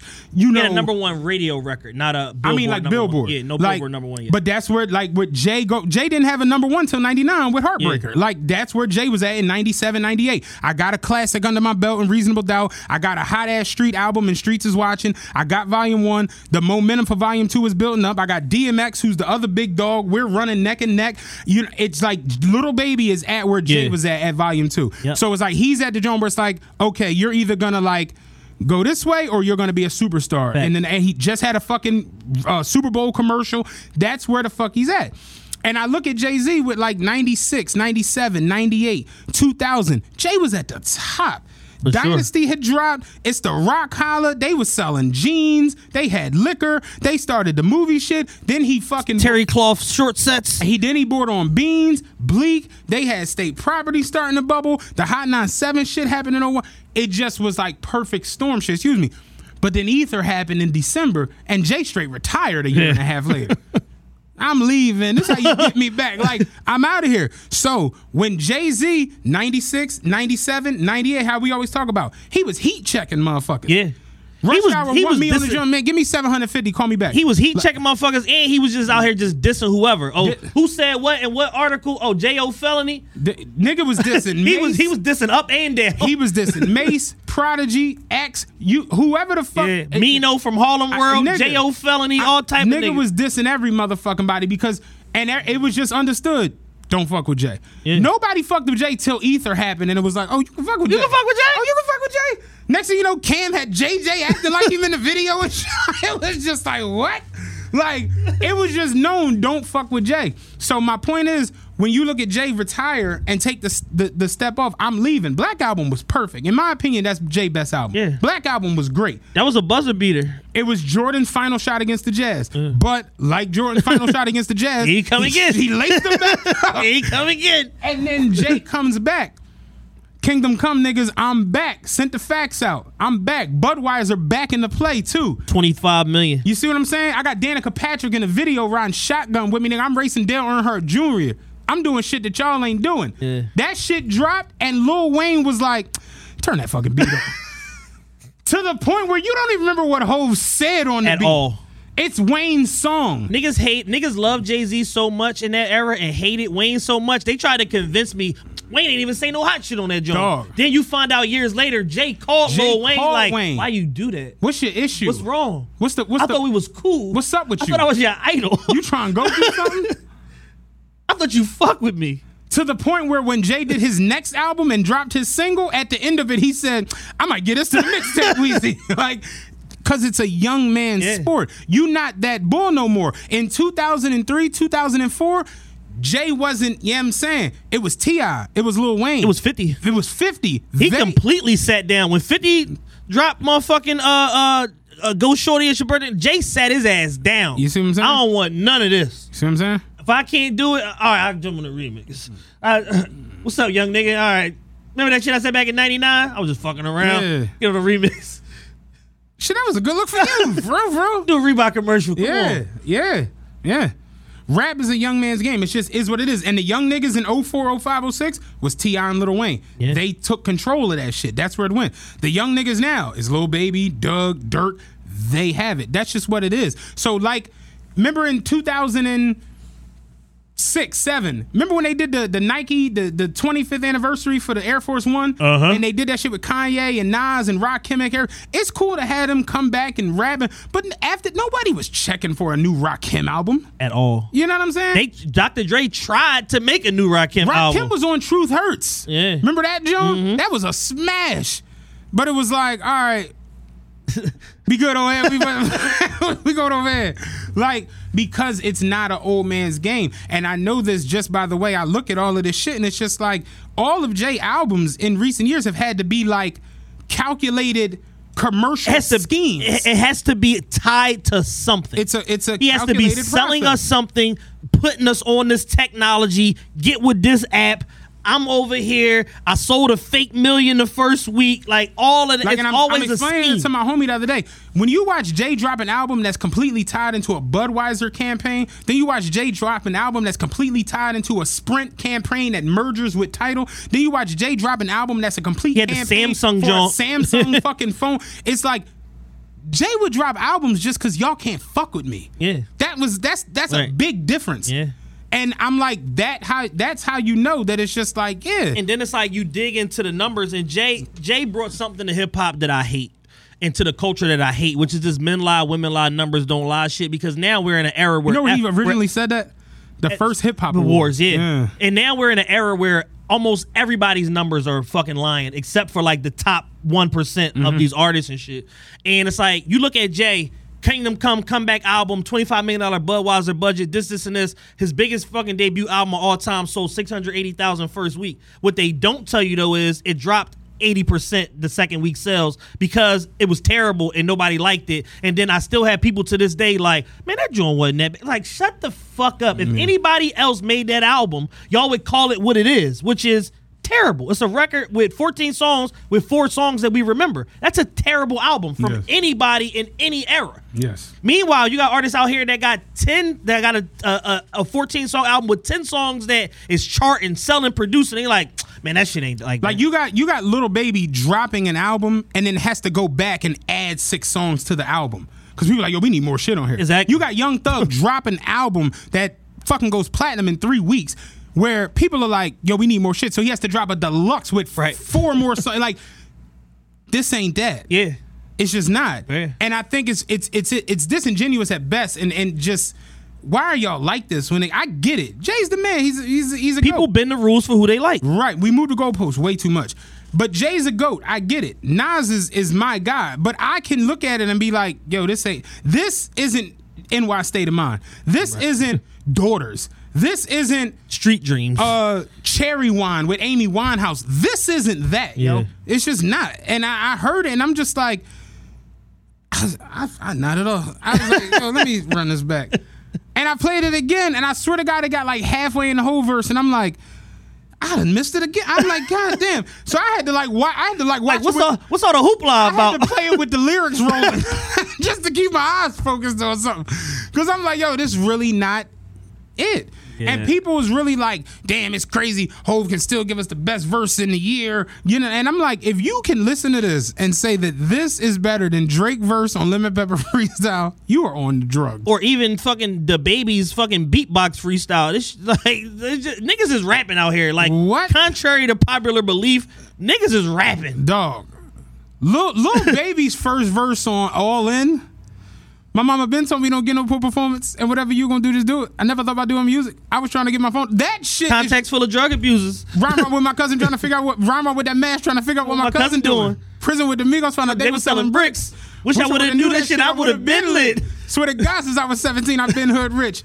I be in James Harden house. I'm all in Houston in the mix. I'm talking spare time in New York. I buy floor seats to watch the Knicks. And I don't even know no players. I just want to show up my new dripping with my chains and layers. That's the shit Jay was doing in '98. Just spazzing on fucking beats for no reason. This ain't that at all. I'm a 60-year-old. I got 3 kids. My wife is a legend. She beautiful, and I'm filthy fucking rich. Yeah. That's it. And that's not a knock. It's just what it is. Magic in '96 wasn't Showtime Magic. We respect you and love you and appreciate you for being Showtime Magic, but you ain't Showtime Magic. And you probably should go home. And you probably should show your ass some time to yourself at the house. It's so bizarre to me that people can't accept that. Shaquille O'Neal was the most dominant motherfucker ever to touch a basketball. Yeah. I dig what y'all old heads be saying about Will and Kareem and Bill Russell. Shaquille O'Neal's the most dominant force to ever touch a basketball until he was a journeyman. That John, him on the Celtics was especially nasty. The Celtics, the Cavs, and the Suns in like a 2-year period. Dog. The big Shaqtus. Like, get Shaq the fuck out of here. Like, what? And that's just what it is. So this Nas J record is like, you know what Rob pointed out? Shout out Rob made a very good point the other day. Jay and Nas don't make good songs together. Hell no. Because I saw this one thing one day was like, who would you most want an album, a joint album? It was Drake and Wayne, Hov and Kanye, Drake and Ross, Hov and Nas. And I was like, I can't believe Hov and Nas got a vote. Like I can't believe they got one vote. Like the answer is Drake and Ross for those. What would make you want a Nas and Hov's album over a Drake and Ross album, a Drake and Wayne album, and then a Watch the Throne 2? Yeah. What the fuck would make you want a Nas and Hov album? Success wasn't it. Black Republicans. Nas came on Success talking some dumb shit. Success. McLaren's women staring. Cut this shit off. That headphone meme. Cut this shit off. True story. Call me crazy. You know who had the best verse on Black Republicans? Lil Wayne. Lil Wayne? It's just Wayne hear a Hov beat. I'm gonna crank this shit up a notch. Yeah, him and Jewels went crazy on that joint, but Wayne was just. He had this shit about Donovan McNabb with his dog. Like Lil Wayne he hear a J beat and just lose his mind. So when I heard this joint, the Khaled joint, I saw the reaction before I listened to it. When I finally listened to it, I'm like, maybe this is the old Jay and Nas. This can't be the new one everybody talking about. The visuals are great. The video is awesome. Yeah. The visuals look real good. But that's how they trick you. The visuals look real They good. trick you into thinking the song is dope because the video is beautifully shot, and it's just like, real music people know, man. But it's Jay. Nobody want to go against Jay, and he is who he is, man. He's a pillar of success. He's a pillar of the community. He's helped everybody do every fucking thing. Like, he overly does his part, but we not gonna sit here and pretend like these raps is just some groundbreaking shit and he's 67 years old. Like, I just don't think it's fair to the niggas that's really out here talking that talk. Like, I look at Jay like the same way you look at like Michael Jordan, where like he don't play, but like every now and then he'll do something. Like, remember when he went out there and they bet him for the sneakers at the camp and he hit every shot? And it's like, oh, Jordan still got it. And it's like he's shooting wide open jump shots at a summer camp for teenagers. Jordan's going to make these shots. You put Jordan in the pick and roll with Kawhi Leonard right now, that's a whole different ball game. Shit on himself. Why is his arms so long? Yo, His arms longer than Scotty's. So it's like, yeah, Jay's gonna always be able to rap, always. But as far as being able to put out culture moving music and albums That the time way is he coming, did bro. in the 90s and that's over. It's just what it I is. saw something on Twitter yesterday, relevant to our topic right now. It said, they said one gotta go, and all of their music, it was Jay, Nas, Big, and Pac. Mm-hmm. Who you got? Jay, Nas, Big, and Pac. It's unfair only because I know this is gonna sound wild because I'm such a Biggie guy, but Jay, Nas, and Pac have 50 albums apiece compared to Big's 2 albums, so it's almost unfair. But Big's got 2 perfect albums. Perfect albums. and that's the But my tiebreaker whole thing for is me. like, when I see these things, my first reaction is like music. I mean music. What I'm talking about. My first reaction. My first Songs. reaction is the gym, because that's where I listen to my most music. Gotcha. While I'm working out. So I'm gonna keep it a buck with you. I don't listen to much Biggie when I work out. Nas has my favorite workout song ever. Really doesn't have anything to do with Nas, but it's "Hate Me Now" Okay. because of Puff. Puff's ad libs on "Hate Me Now" deserve It's some type of award. And knowing that he fucked Steve Stout up like at or around the video shoot. The fact that Puff carried the cross and it was like, why the fuck you put that out? You on some nut shit. Yeah. Who the fuck told you put me in this video with the cross? Puff, you were there. You were lucid. You agreed to do it. I don't know about nothing you talking about. How the fuck you talking about, nigga? You superimposed my face on that shit. I ain't never carried no cross. Don't do no dumb shit like that. Kill you, nigga. Fuck is you talking about, nigga? Kill everybody up in this motherfucker. Puff went to the studio like, let's roll, friends. Like that, Puff. Puff came right up there on style ass. Puff, dog. Joe Hooker, Yeah. all type of We got Mark 2 Curry. AKs, nigga. Let's roll, friend. Let's roll, friends. Fuck this nigga Steve Stout at. But Puff won't hate me now, man. You want to hate me, I'm going to hate you too. Simple as that. Die, motherfucker. Die, motherfucker. Die. You don't give a fuck? I don't give a fuck. Go down however you wanted to go down. I got millions of thugs on salary. Puff was talking crazy. Pac, you can't even know. Ambitions is a rider. All Eyes on Me. Everything off of that. In the gym, that's like the Troublesome in the gym. You'll hurt somebody. That shit come on. I just hate Pac as a human, so that was my pick. As a person, yes. As a human, but the music, you're out. Pac got 3 of the greatest albums ever made. No bullshit. Like, as good as Me Against the World is, All Eyes on Me is better. And as fucking triumphant and as just everything around All Eyes on Me, Machiavelli's better. Machiavelli might be better than All Eyes on Machiavelli's Me. one of the probably 3 best albums in hip hop history. You see what I'm saying? It's like Machiavelli, Life After Death, and depending on the day, it's either Reasonable Doubt or Get Rich or Die Trying. I tend to say my 3 albums are Doggy Style, Life After Death, and Get Rich or Die Trying. Like, if those 3 Get Rich is a masterpiece. It's everything. Anybody that can look at you in the eyes, like in both your eyeballs, and tell you Get Rich or Die Trying ain't up there or ain't I'm not even listening to you after that. He fired on all cylinders. He hit on every facet right on that album. Yeah. To the point where, as much credit as I always say, Life After Death is like the perfect album where Biggie did every style of rap song. 50 did that on Get Rich or Die Trying, and did it to the point where like the songs were actually like chart topping hits too. Yeah. And he definitely sang better than Biggie. Yeah. Like even like the diss track, like Biggie had Long Kiss Goodnight, he got back down on that motherfucker. Like Get Rich or Die Trying is nuts. That's a great fucking album. But if I had to take one off of that list, Biggie only had 2 albums, so I'm going Jay. I got that from Shawn Cotton. shout out my nigga. It's gonna sound crazy. Yeah, if I got to take somebody off of that, I'm Biggie my guy, Nas my guy. So my pick was Pac. Everybody in the comments was like the Coinbase Scarface. Use your own shit against you. Yeah. They was getting Nas the fuck out of here. Your own fans, man. People was like, there's legitimately no reason to even respond to this. Everybody's going to say the same thing. I'm just like, yo, y'all is disrespectful. Like, I don't know what it is with the internet and Nas. Like, I mean, they have a contentious relationship. Can I give my opinion on it? Please. So I'm here for it. I look at Jay-Z and it was pretty much understood in that late 90s shit. Like once Biggie died, once Pac died, once Mace left, that it was like, it was Jay-Z over here, it was Nas over here, and then it was DMX up there. You know what I mean? DMX became the superstar out of those three. But it was kind of understood that DMX was, what's the best word? Give me the word I'm looking for. DMX was a lightning rod. A lightning rod, right. Like he just it just came at the right time, went at the right time, but it was kind of understood that as far as lyrical capability, DMX wasn't with Nas and Jay. Yeah. Right? Am I right in saying that? Yeah, absolutely. Okay. Jay was way, way, way more popping than what Nas was.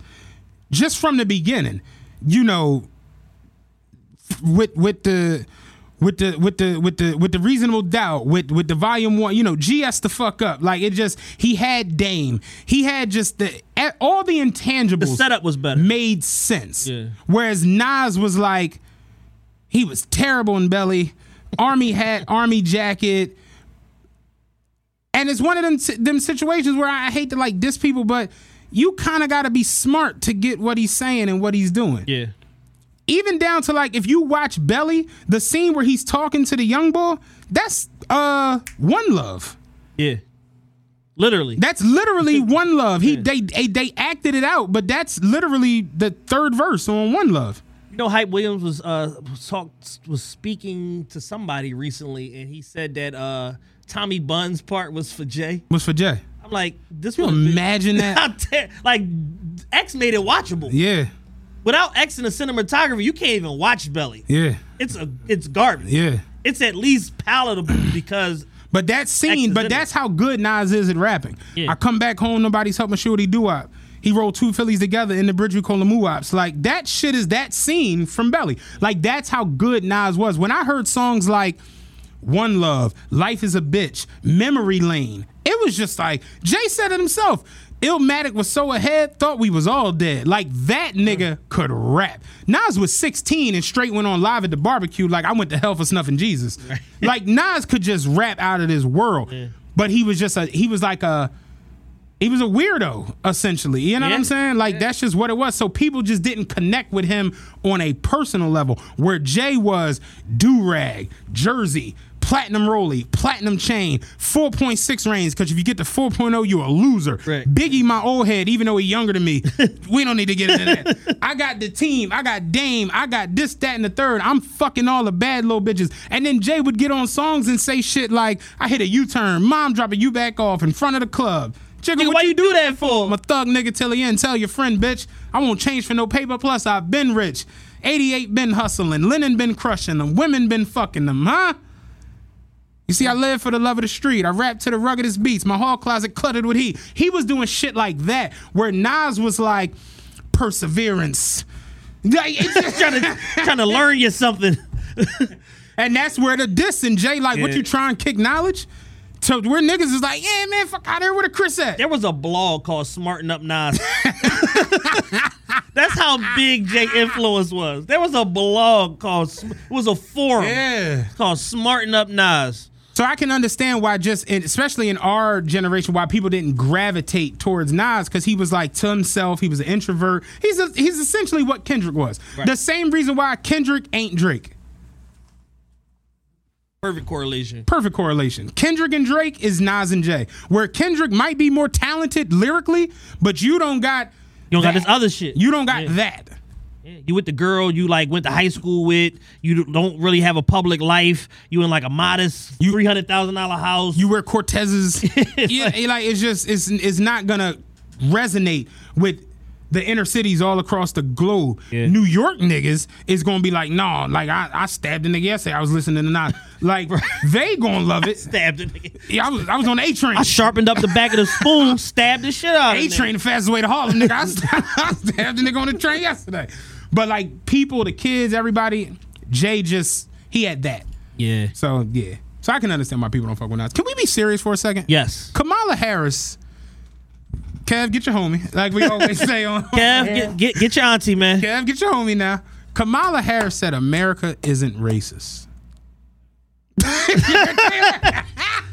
Our resident white man. It's just like, what? Huh? The only white man in the studio burst out. Like, what? I'm trying to tell you, right? Excuse me? Am I hearing this right? Come again? Shut the fuck up, man. Am I hearing this right? South America? South America.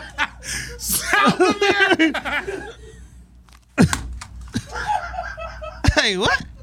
Huh? Fucking South America. Central America? The fuck? I said let's be serious for a moment. Oh, idiots lose it. Oh shit. Oh. Am I hearing this right?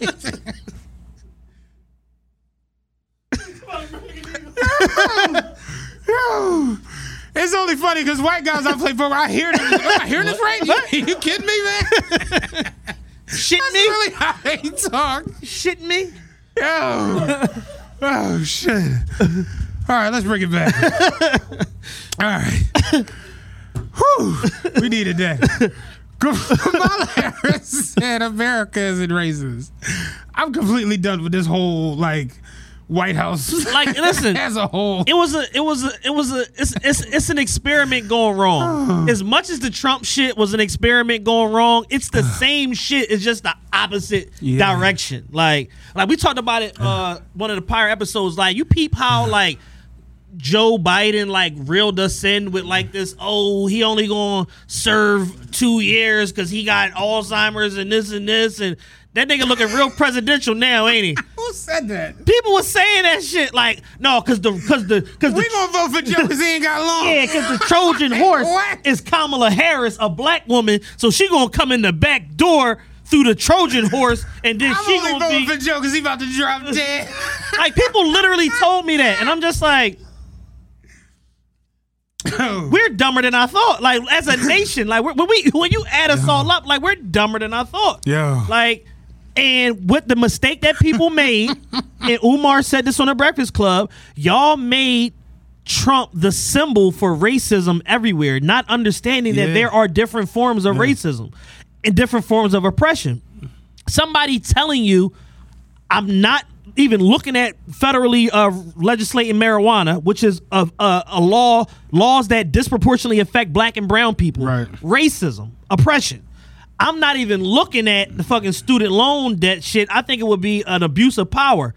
Who has the majority of the student loan debt? Black and brown people, minorities, racism, oppression. Mm-hmm. Then you have your mixed race vice president who has she keep telling y'all I ain't black, but for whatever reason y'all keep telling me she a black woman. She keeps telling y'all, no, I'm East Indian, and then you mix in this, and then you add some creamer, and then like she keeps telling y'all in so many uncertain terms, I ain't black. But because her nephew-in-law wore Dior ones, Dior ones to the inauguration, I don't never want to hear this. To the level of irresponsibility that it takes from anyone in a political space, let alone a mixed race black woman, to say America is not racist, just goes to show you the level of disconnect that exists between her and the plight of black America. The disproportion between rich and poor has never been greater than it is in the country right now. We talked about this on Patreon last week. The average 50% of the U.S. citizens don't have an average of an additional $250 to spend, meaning they go to work and they check get fucked up for any reason or another, they're fucked. They got to have somebody write a note, permission slip, notarize some shit. They got to wheel and deal and talk to a whole bunch of people in order to be able to stay in their residence, because now the moratorium is lifted on the fucking rent shit. So now you back fucking paying rent. You gotta come with your bread. So I just think it's irresponsible and disingenuous for the Democratic Party to allow her, because when you in that sort of political position, nothing that you do or say is accidental or happenstance. No. It's calculated, like it's programming. You're using her. Like they caught you walking out of the tunnel at like, the hey, Bulls what's going game. on? What you think about racism in America?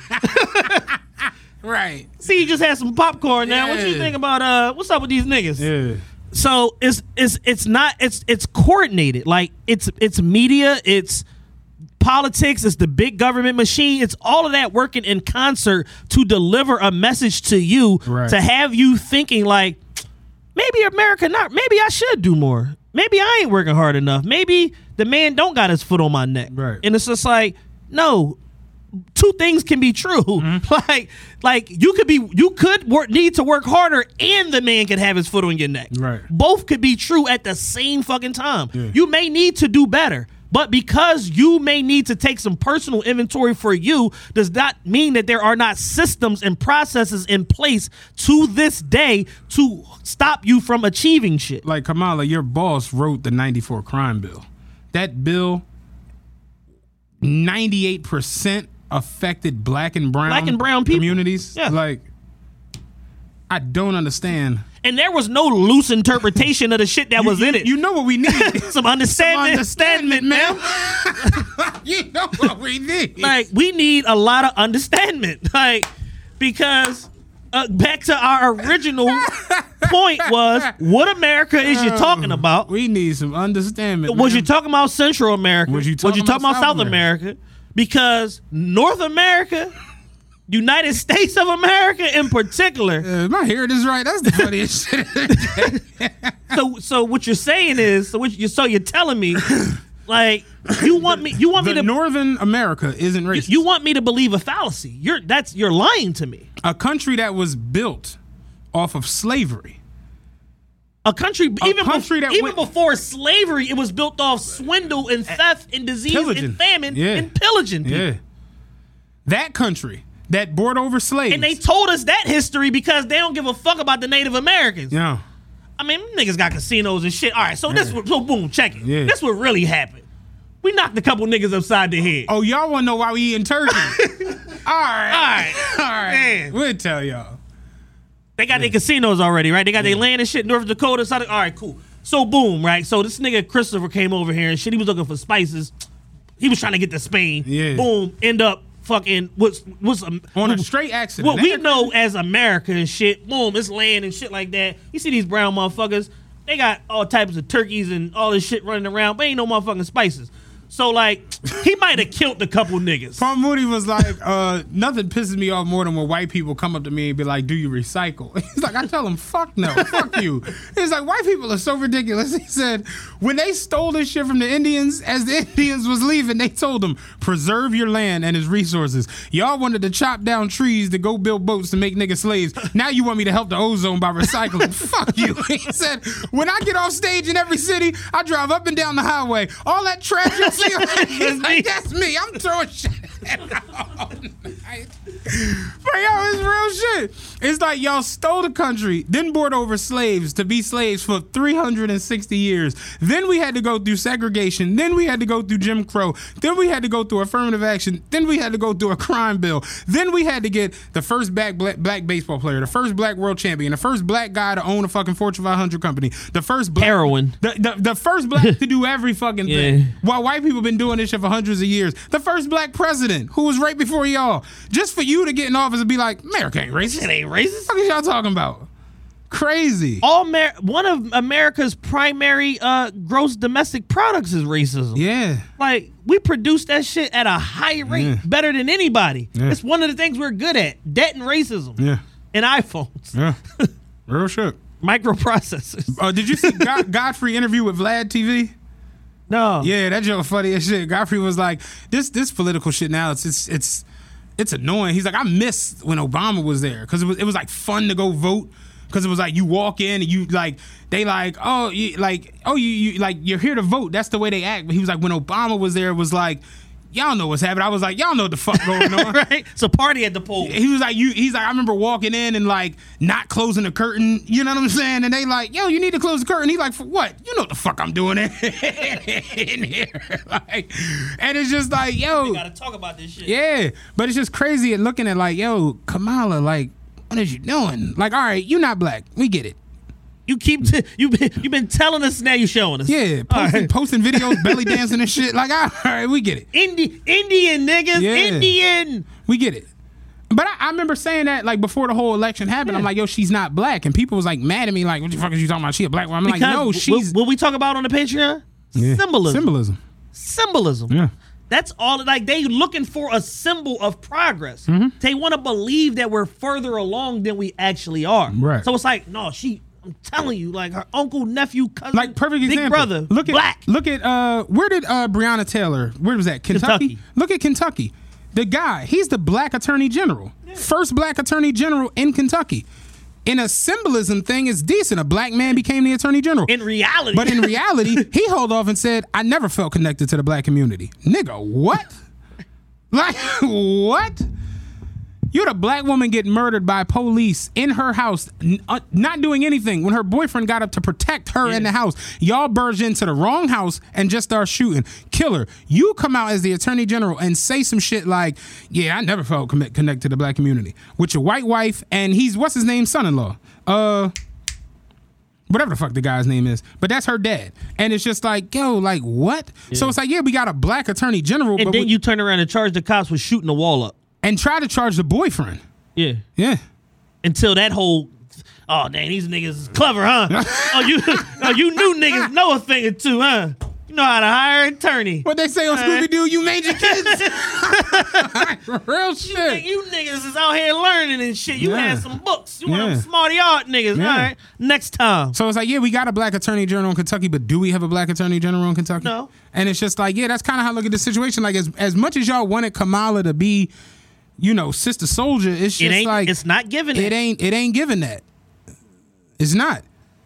Looking at her work in California, looking at shit like this. But you know what they told us about the work in California? I mean, everybody deserves a second chance. You got to look at it on a case-by-case basis, and y'all just going off a track record. And it's like, no, your track record is a pretty good indication of what you're going to do if another similar case comes up. This is why they won't let me lease a Ferrari. My track record is shitty. That I'm going to pay them for a Ferrari. My credit worthiness is not to the point where they can substantiate this purchase. When I got approved for the new condo, I was like, really? You sure? Y'all wildin' in this.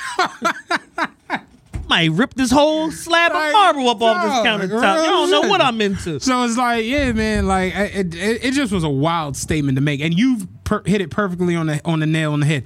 You're not a rapper, so you're not doing no TMZ shit where they caught you walking in the Nobu and was like, yo, what's up with racism in America? Yeah, every time you speak, it's planned and calculated. Every time you speak for real might even be written. Yeah. So there's 7, 8, 9, 10 people that.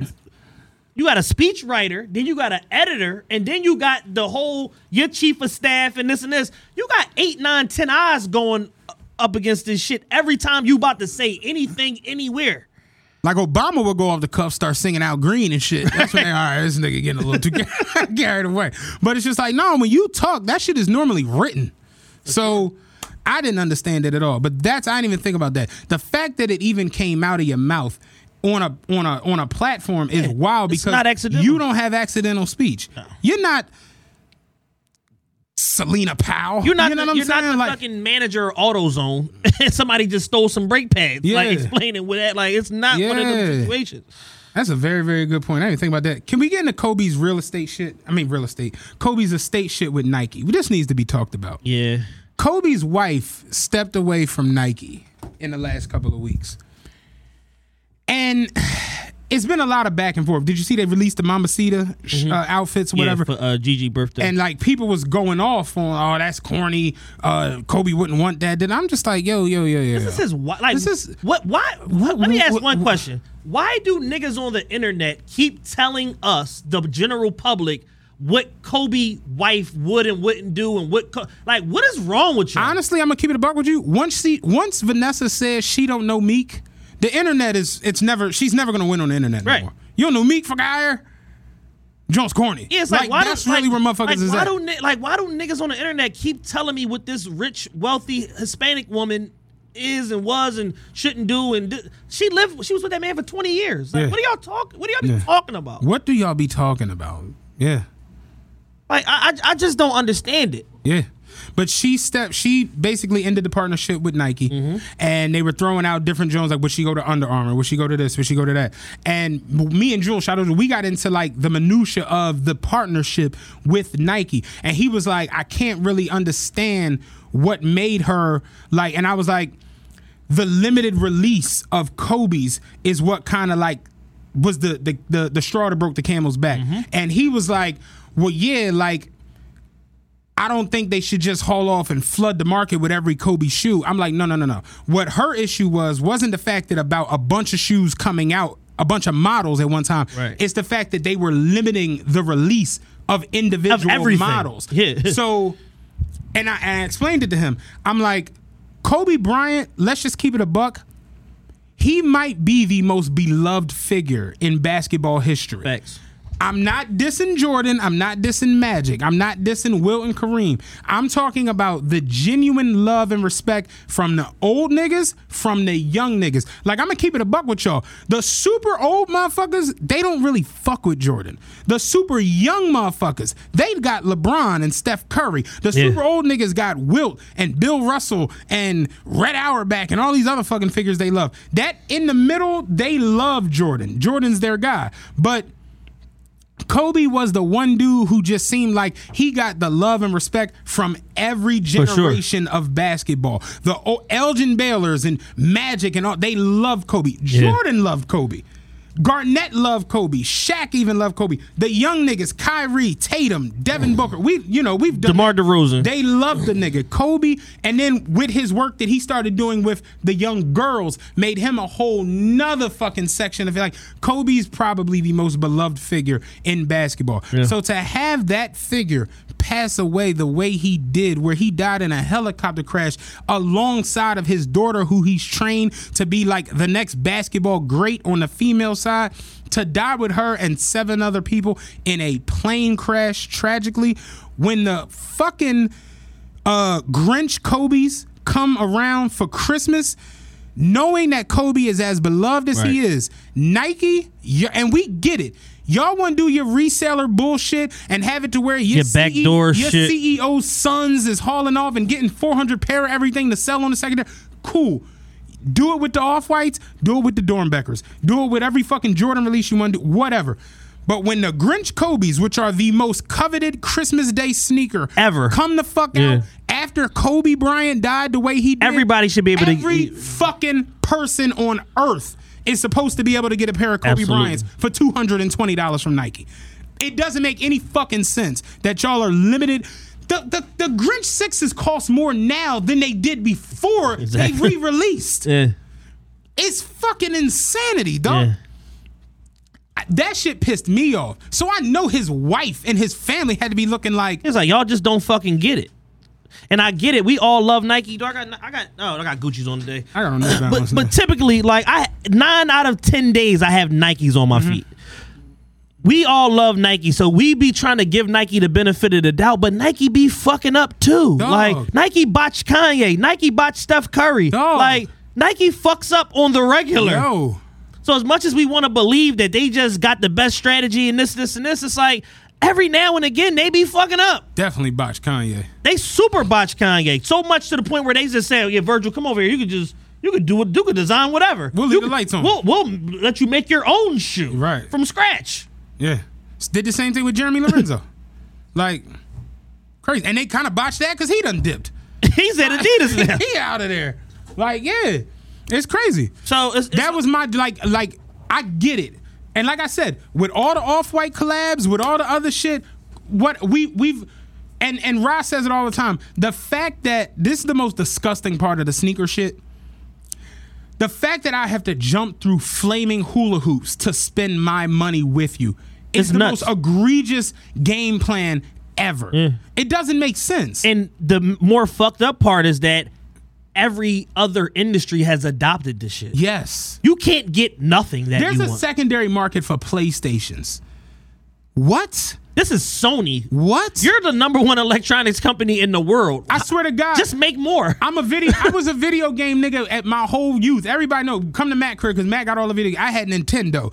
Super Nintendo, Sega 3D, fucking Sega Saturn, Dreamcast, PlayStation, all that shit. You know what me and my dad would just go? We'd go to Funko Land and buy the goddamn system, get an extra controller, get a memory card, and nigga, it's on.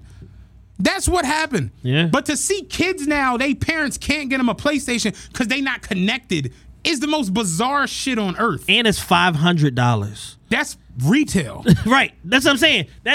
How can I not get something that retail price is $500? Yes. There should never be a time in America where something that you manufacture, produced, and released to the market for $500 and I can't walk in the store and just get it whenever I want. Or if you don't have any in stock, you can't just order me one and then send it to my house. Oh, we got more at the other store. We'll get it sent over. It should never, again, 50% of Americans don't have a spare $250. So who the fuck are y'all selling all of this shit to? Dog.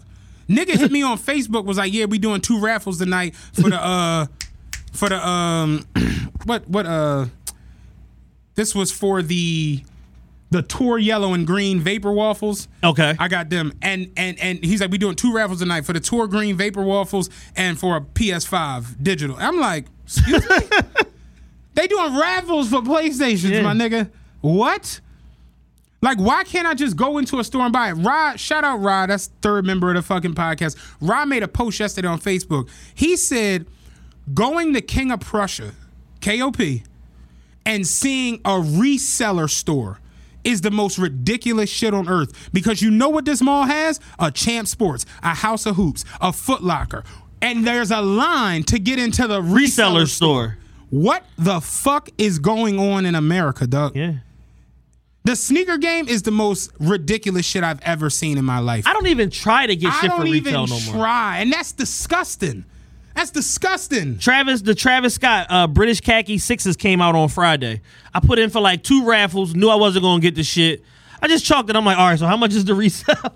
Like, crazy. I'm locked in with GOAT. I didn't even attempt the raffle for the purple and orange vapor waffles or for the fucking sesame vapor waffles. I went right on eBay. I didn't even attempt. And what's crazy is eBay. Fucking Mr. Porter has a Nike account, so they had both colors, full size run, and I look for retail price, and I checked, and they was like sold out. I'm like, I didn't even think to look over here. But I just bought some Air Force Ones from them and some other shit. And I'm like, damn, like they be getting everything now. Yeezys too. Yeah, but Kobe's wife, like I said, she ended the partnership with Nike and people like couldn't. And I'm just like, bro, that had to have been the last straw. Yeah. And you know, it was rumored that Kobe wasn't even really feeling Nike. Yeah. Before he passed away. Right, exactly. It was like Kobe wasn't even really fucking with him. Yeah, they just kept wanting to, like, you and Rod talked about it in the group chat, and I'm just like, yo, they want to just keep positioning it as like this boutique-y, hard to get, all this bullshit, and it's like, yeah, that helps for brand equity, but when you talk about actual equity and units sold, that's how they justify not giving him a lifetime deal, because you're not moving all these units. I'm not moving all these units because you're not fucking producing the units. So me and Jules looked it up the other day because we was talking about like how well sneakers sell and this and the third. So you know what Nike's best 3 selling shoes were last year? The Air Force One, the Vapor Max, and the 270.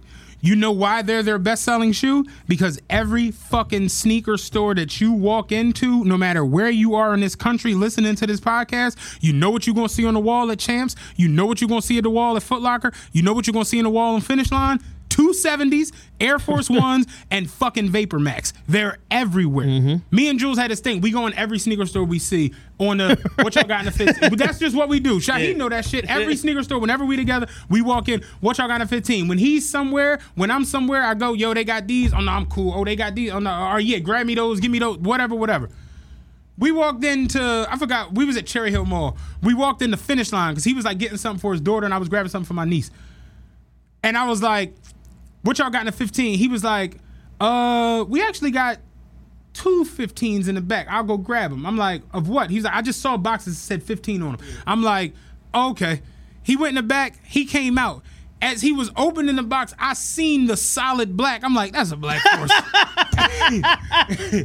He opened That's the Pooh Shiesty sneaker. He opened it. We both was like, oh, no, we cool. He was like, yeah. He was like, just Black Forces. We like, no, we cool. And I was like, it's crazy to think that a store that has nothing in a 15 has Forces. You know what I'm saying? Because they're everywhere. Forces 270s of Vapor Max. He had bought like 2 of the 2020 Vapor Max when we was at the joint in Delaware. We was at Christiana Mall. And it's just like, Vapor Maxes, they're everywhere. For sure. They put them, they just launch them. There is no, when the sneaker come out now, the like insiders can go and see how many pairs were released. Yeah. They don't do that with Vapor Maxes because it's 10,000 It's a pairs zillion of every size. It's unlimited. How many do you need? So this is the last part of sneaker shit that really pissed me off the other day. Did you see the shit with the Go Fly E's? Bruh. Dog. That shit is insanity, yo. Yeah, resellers have to go to hell. Resellers gotta die, like, my thing is this. Omar said on the wire, every man gotta have a code. Every man gotta have a code. And at the end of the day, I respect the capitalism aspect of reselling to make money, this, and this, because I do it on certain things myself. Right. But when you take a handicap accessible shoe, I'm not even mad. The resellers didn't super piss me off. I'm more mad at Nike. I'll be honest with you, yo. The shoe is reselling for $500+. That's not ridiculous to you? That's crazy. It's insanity. Like, it's marketed as a shoe to be easily accessible for people that have handicaps and people that are essential workers. Yes. So what we're talking about, of course, is the Nike Go Fly Ease. It's a shoe that doesn't have strings where you basically can slip your foot in and the shoe will close. Snaps into place. It snaps into place. And then when you want to, you can draw back and it'll unsnap and you can take your foot out. Basically for people who might have an issue with their arms, an issue with being able to bend over, if you're in a wheelchair or whatever. Exactly. You can slip your foot in, they lock into place, you go. Go Fly Ease. Pretty self-explanatory. Right. Nike releases the shoe. What the fuck does Nike do? Like they do with the Kobe's, like they do with the LeBrons, like they do with the Limited Jordans. release. Limited release. The sneakers go out. Resellers got their hands on them. The shoes are reselling. I saw a pair on StockX for $720. I'm about to check it right now. $700. Live on air, baby.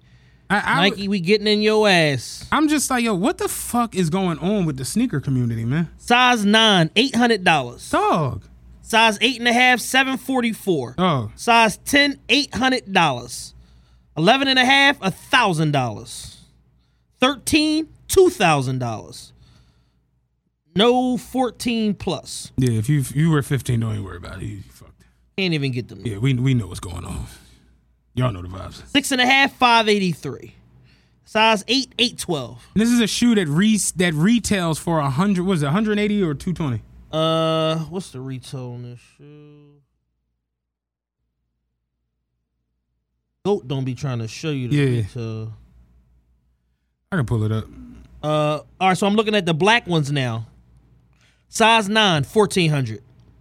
9.5, $1,000. 7.5, $856. 10.5, $1,700. 11, $2,000. 11.5, $2,000. These joints retail for $120. So these shoes are 10xing right now on the resale market. And the shoe was released to be handicap accessible. Yes. This is the dumb shit that Nike does. Like, I'm gonna keep it a buck with you. At this point, the fact that Nike, Adidas, New Balance, these companies are even keeping it a thing to where the resellers can do this. You're complicit. You're complicit. You this shit where the CEO's son got jammed up with all the sneaks and doing it. You basically just throwing it in people's faces. Foot Locker has $100 million invested in Goat and Flight Club.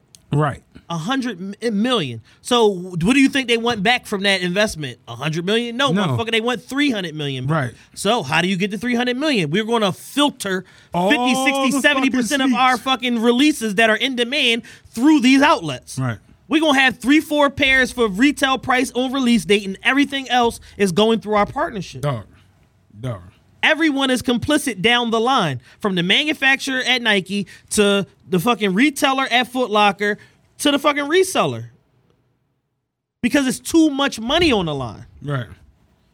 So imagine the type of oversight that a Nike rep has that has 8,000 pairs of shoes under their control at any given time. If 26,000 pairs of Vapor Waffles come out for $180, it's $4.6 million. Right? That's if you were to sell them retail. 26,000, which is like a normal size run. Yeah. 26,000 pair of sneakers selling for $180 is $4.6 million made. That same 26,000 pair, if you funnel them to the GOATs, the StockX's, the eBays, and just sell them for $400, you're talking about $10.4 million. Yeah. like a $6 million profit. Yeah, margin. On top of the money made that you were already going to make from selling them at retail. On a shoe that cost $3 to make. You see what I'm saying? So it's like at this point, you're just blatantly complicit, or not even complicit. You're part of the shit. Yeah. After that shit, you might be the mastermind. You might be the mastermind behind this shit. And seeing that Kobe Bryant's family and estate had to walk away from y'all, seeing this goofy shit that happened with the Go Fly E's is just like, y'all look crazy. Yeah, it's filthy. Y'all look crazy. It's filthy. That shit pissed me off the other day. When I seen that Go Fly E shit, I'm just like, come on, man. And did you see the video with the handicapped guy complaining about it? And it's just like, that shit, you gotta have a heart. At some point. You got to. At some point, you just gotta like feel bad. Like, dog, like seeing little kids, seeing niggas shoot each other. It's just like, don't none of this shit fuck with y'all to where it's just like people died over Jordans. Died over them Jones. Recently. Not just the 80s and 90s shit. Recently. Niggas died over J's, dog. The greatest shit ever, if you ever get a chance, go YouTube to Get Money Boys Jordans. Right. That shit is classic. The Concords released in 2011. These niggas was at the mall wearing them. Right. And the motherfucker did the interview, was like, man, this shit terrible. I can't believe Michael Jordan be doing this shit. The little kids in here crying and shit. Why Jordan keep playing with us like this? I got mine on. I don't know what the fuck going on. I'm just like, yo, what? GMB. The nigga, the Get Money Boys, the nigga had the Jordans on doing the interview with the dudes. Like, why Mike keep doing this? Sneaker game fucking terrible, man. Awesome. Not awesome. Awful. Do you want to do cryptocurrency now or in the Patreon? Patreon. We're going to do it in the Patreon. Yeah, we're going to do crypto on Patreon. Crypto on the stock market on Patreon. Again, man, we appreciate all the support. We just want to keep, stepping the levels up, keep pumping out this content, man. Follow us on social media at official TRPE. Follow me personally on Instagram, cdiddy.trpe. Follow Matt. Matt makes me sick. And the website, officialtrpe.com. We are gone. When something happens to your kitchen, you might say, "This is ludicrous." But that won't fix your home. That will only get you the rapper, Ludacris. Having trouble? Don't panic. Don't be alarmed. You need to file a claim? Holla at State Farm. Like a good neighbor, State Farm is there. That's right. You can file a claim on the app or call us. Thanks, Mr. Chris. No matter how ludicrous the situation, like a good neighbor, State Farm is there. State Farm, Bloomington, Illinois.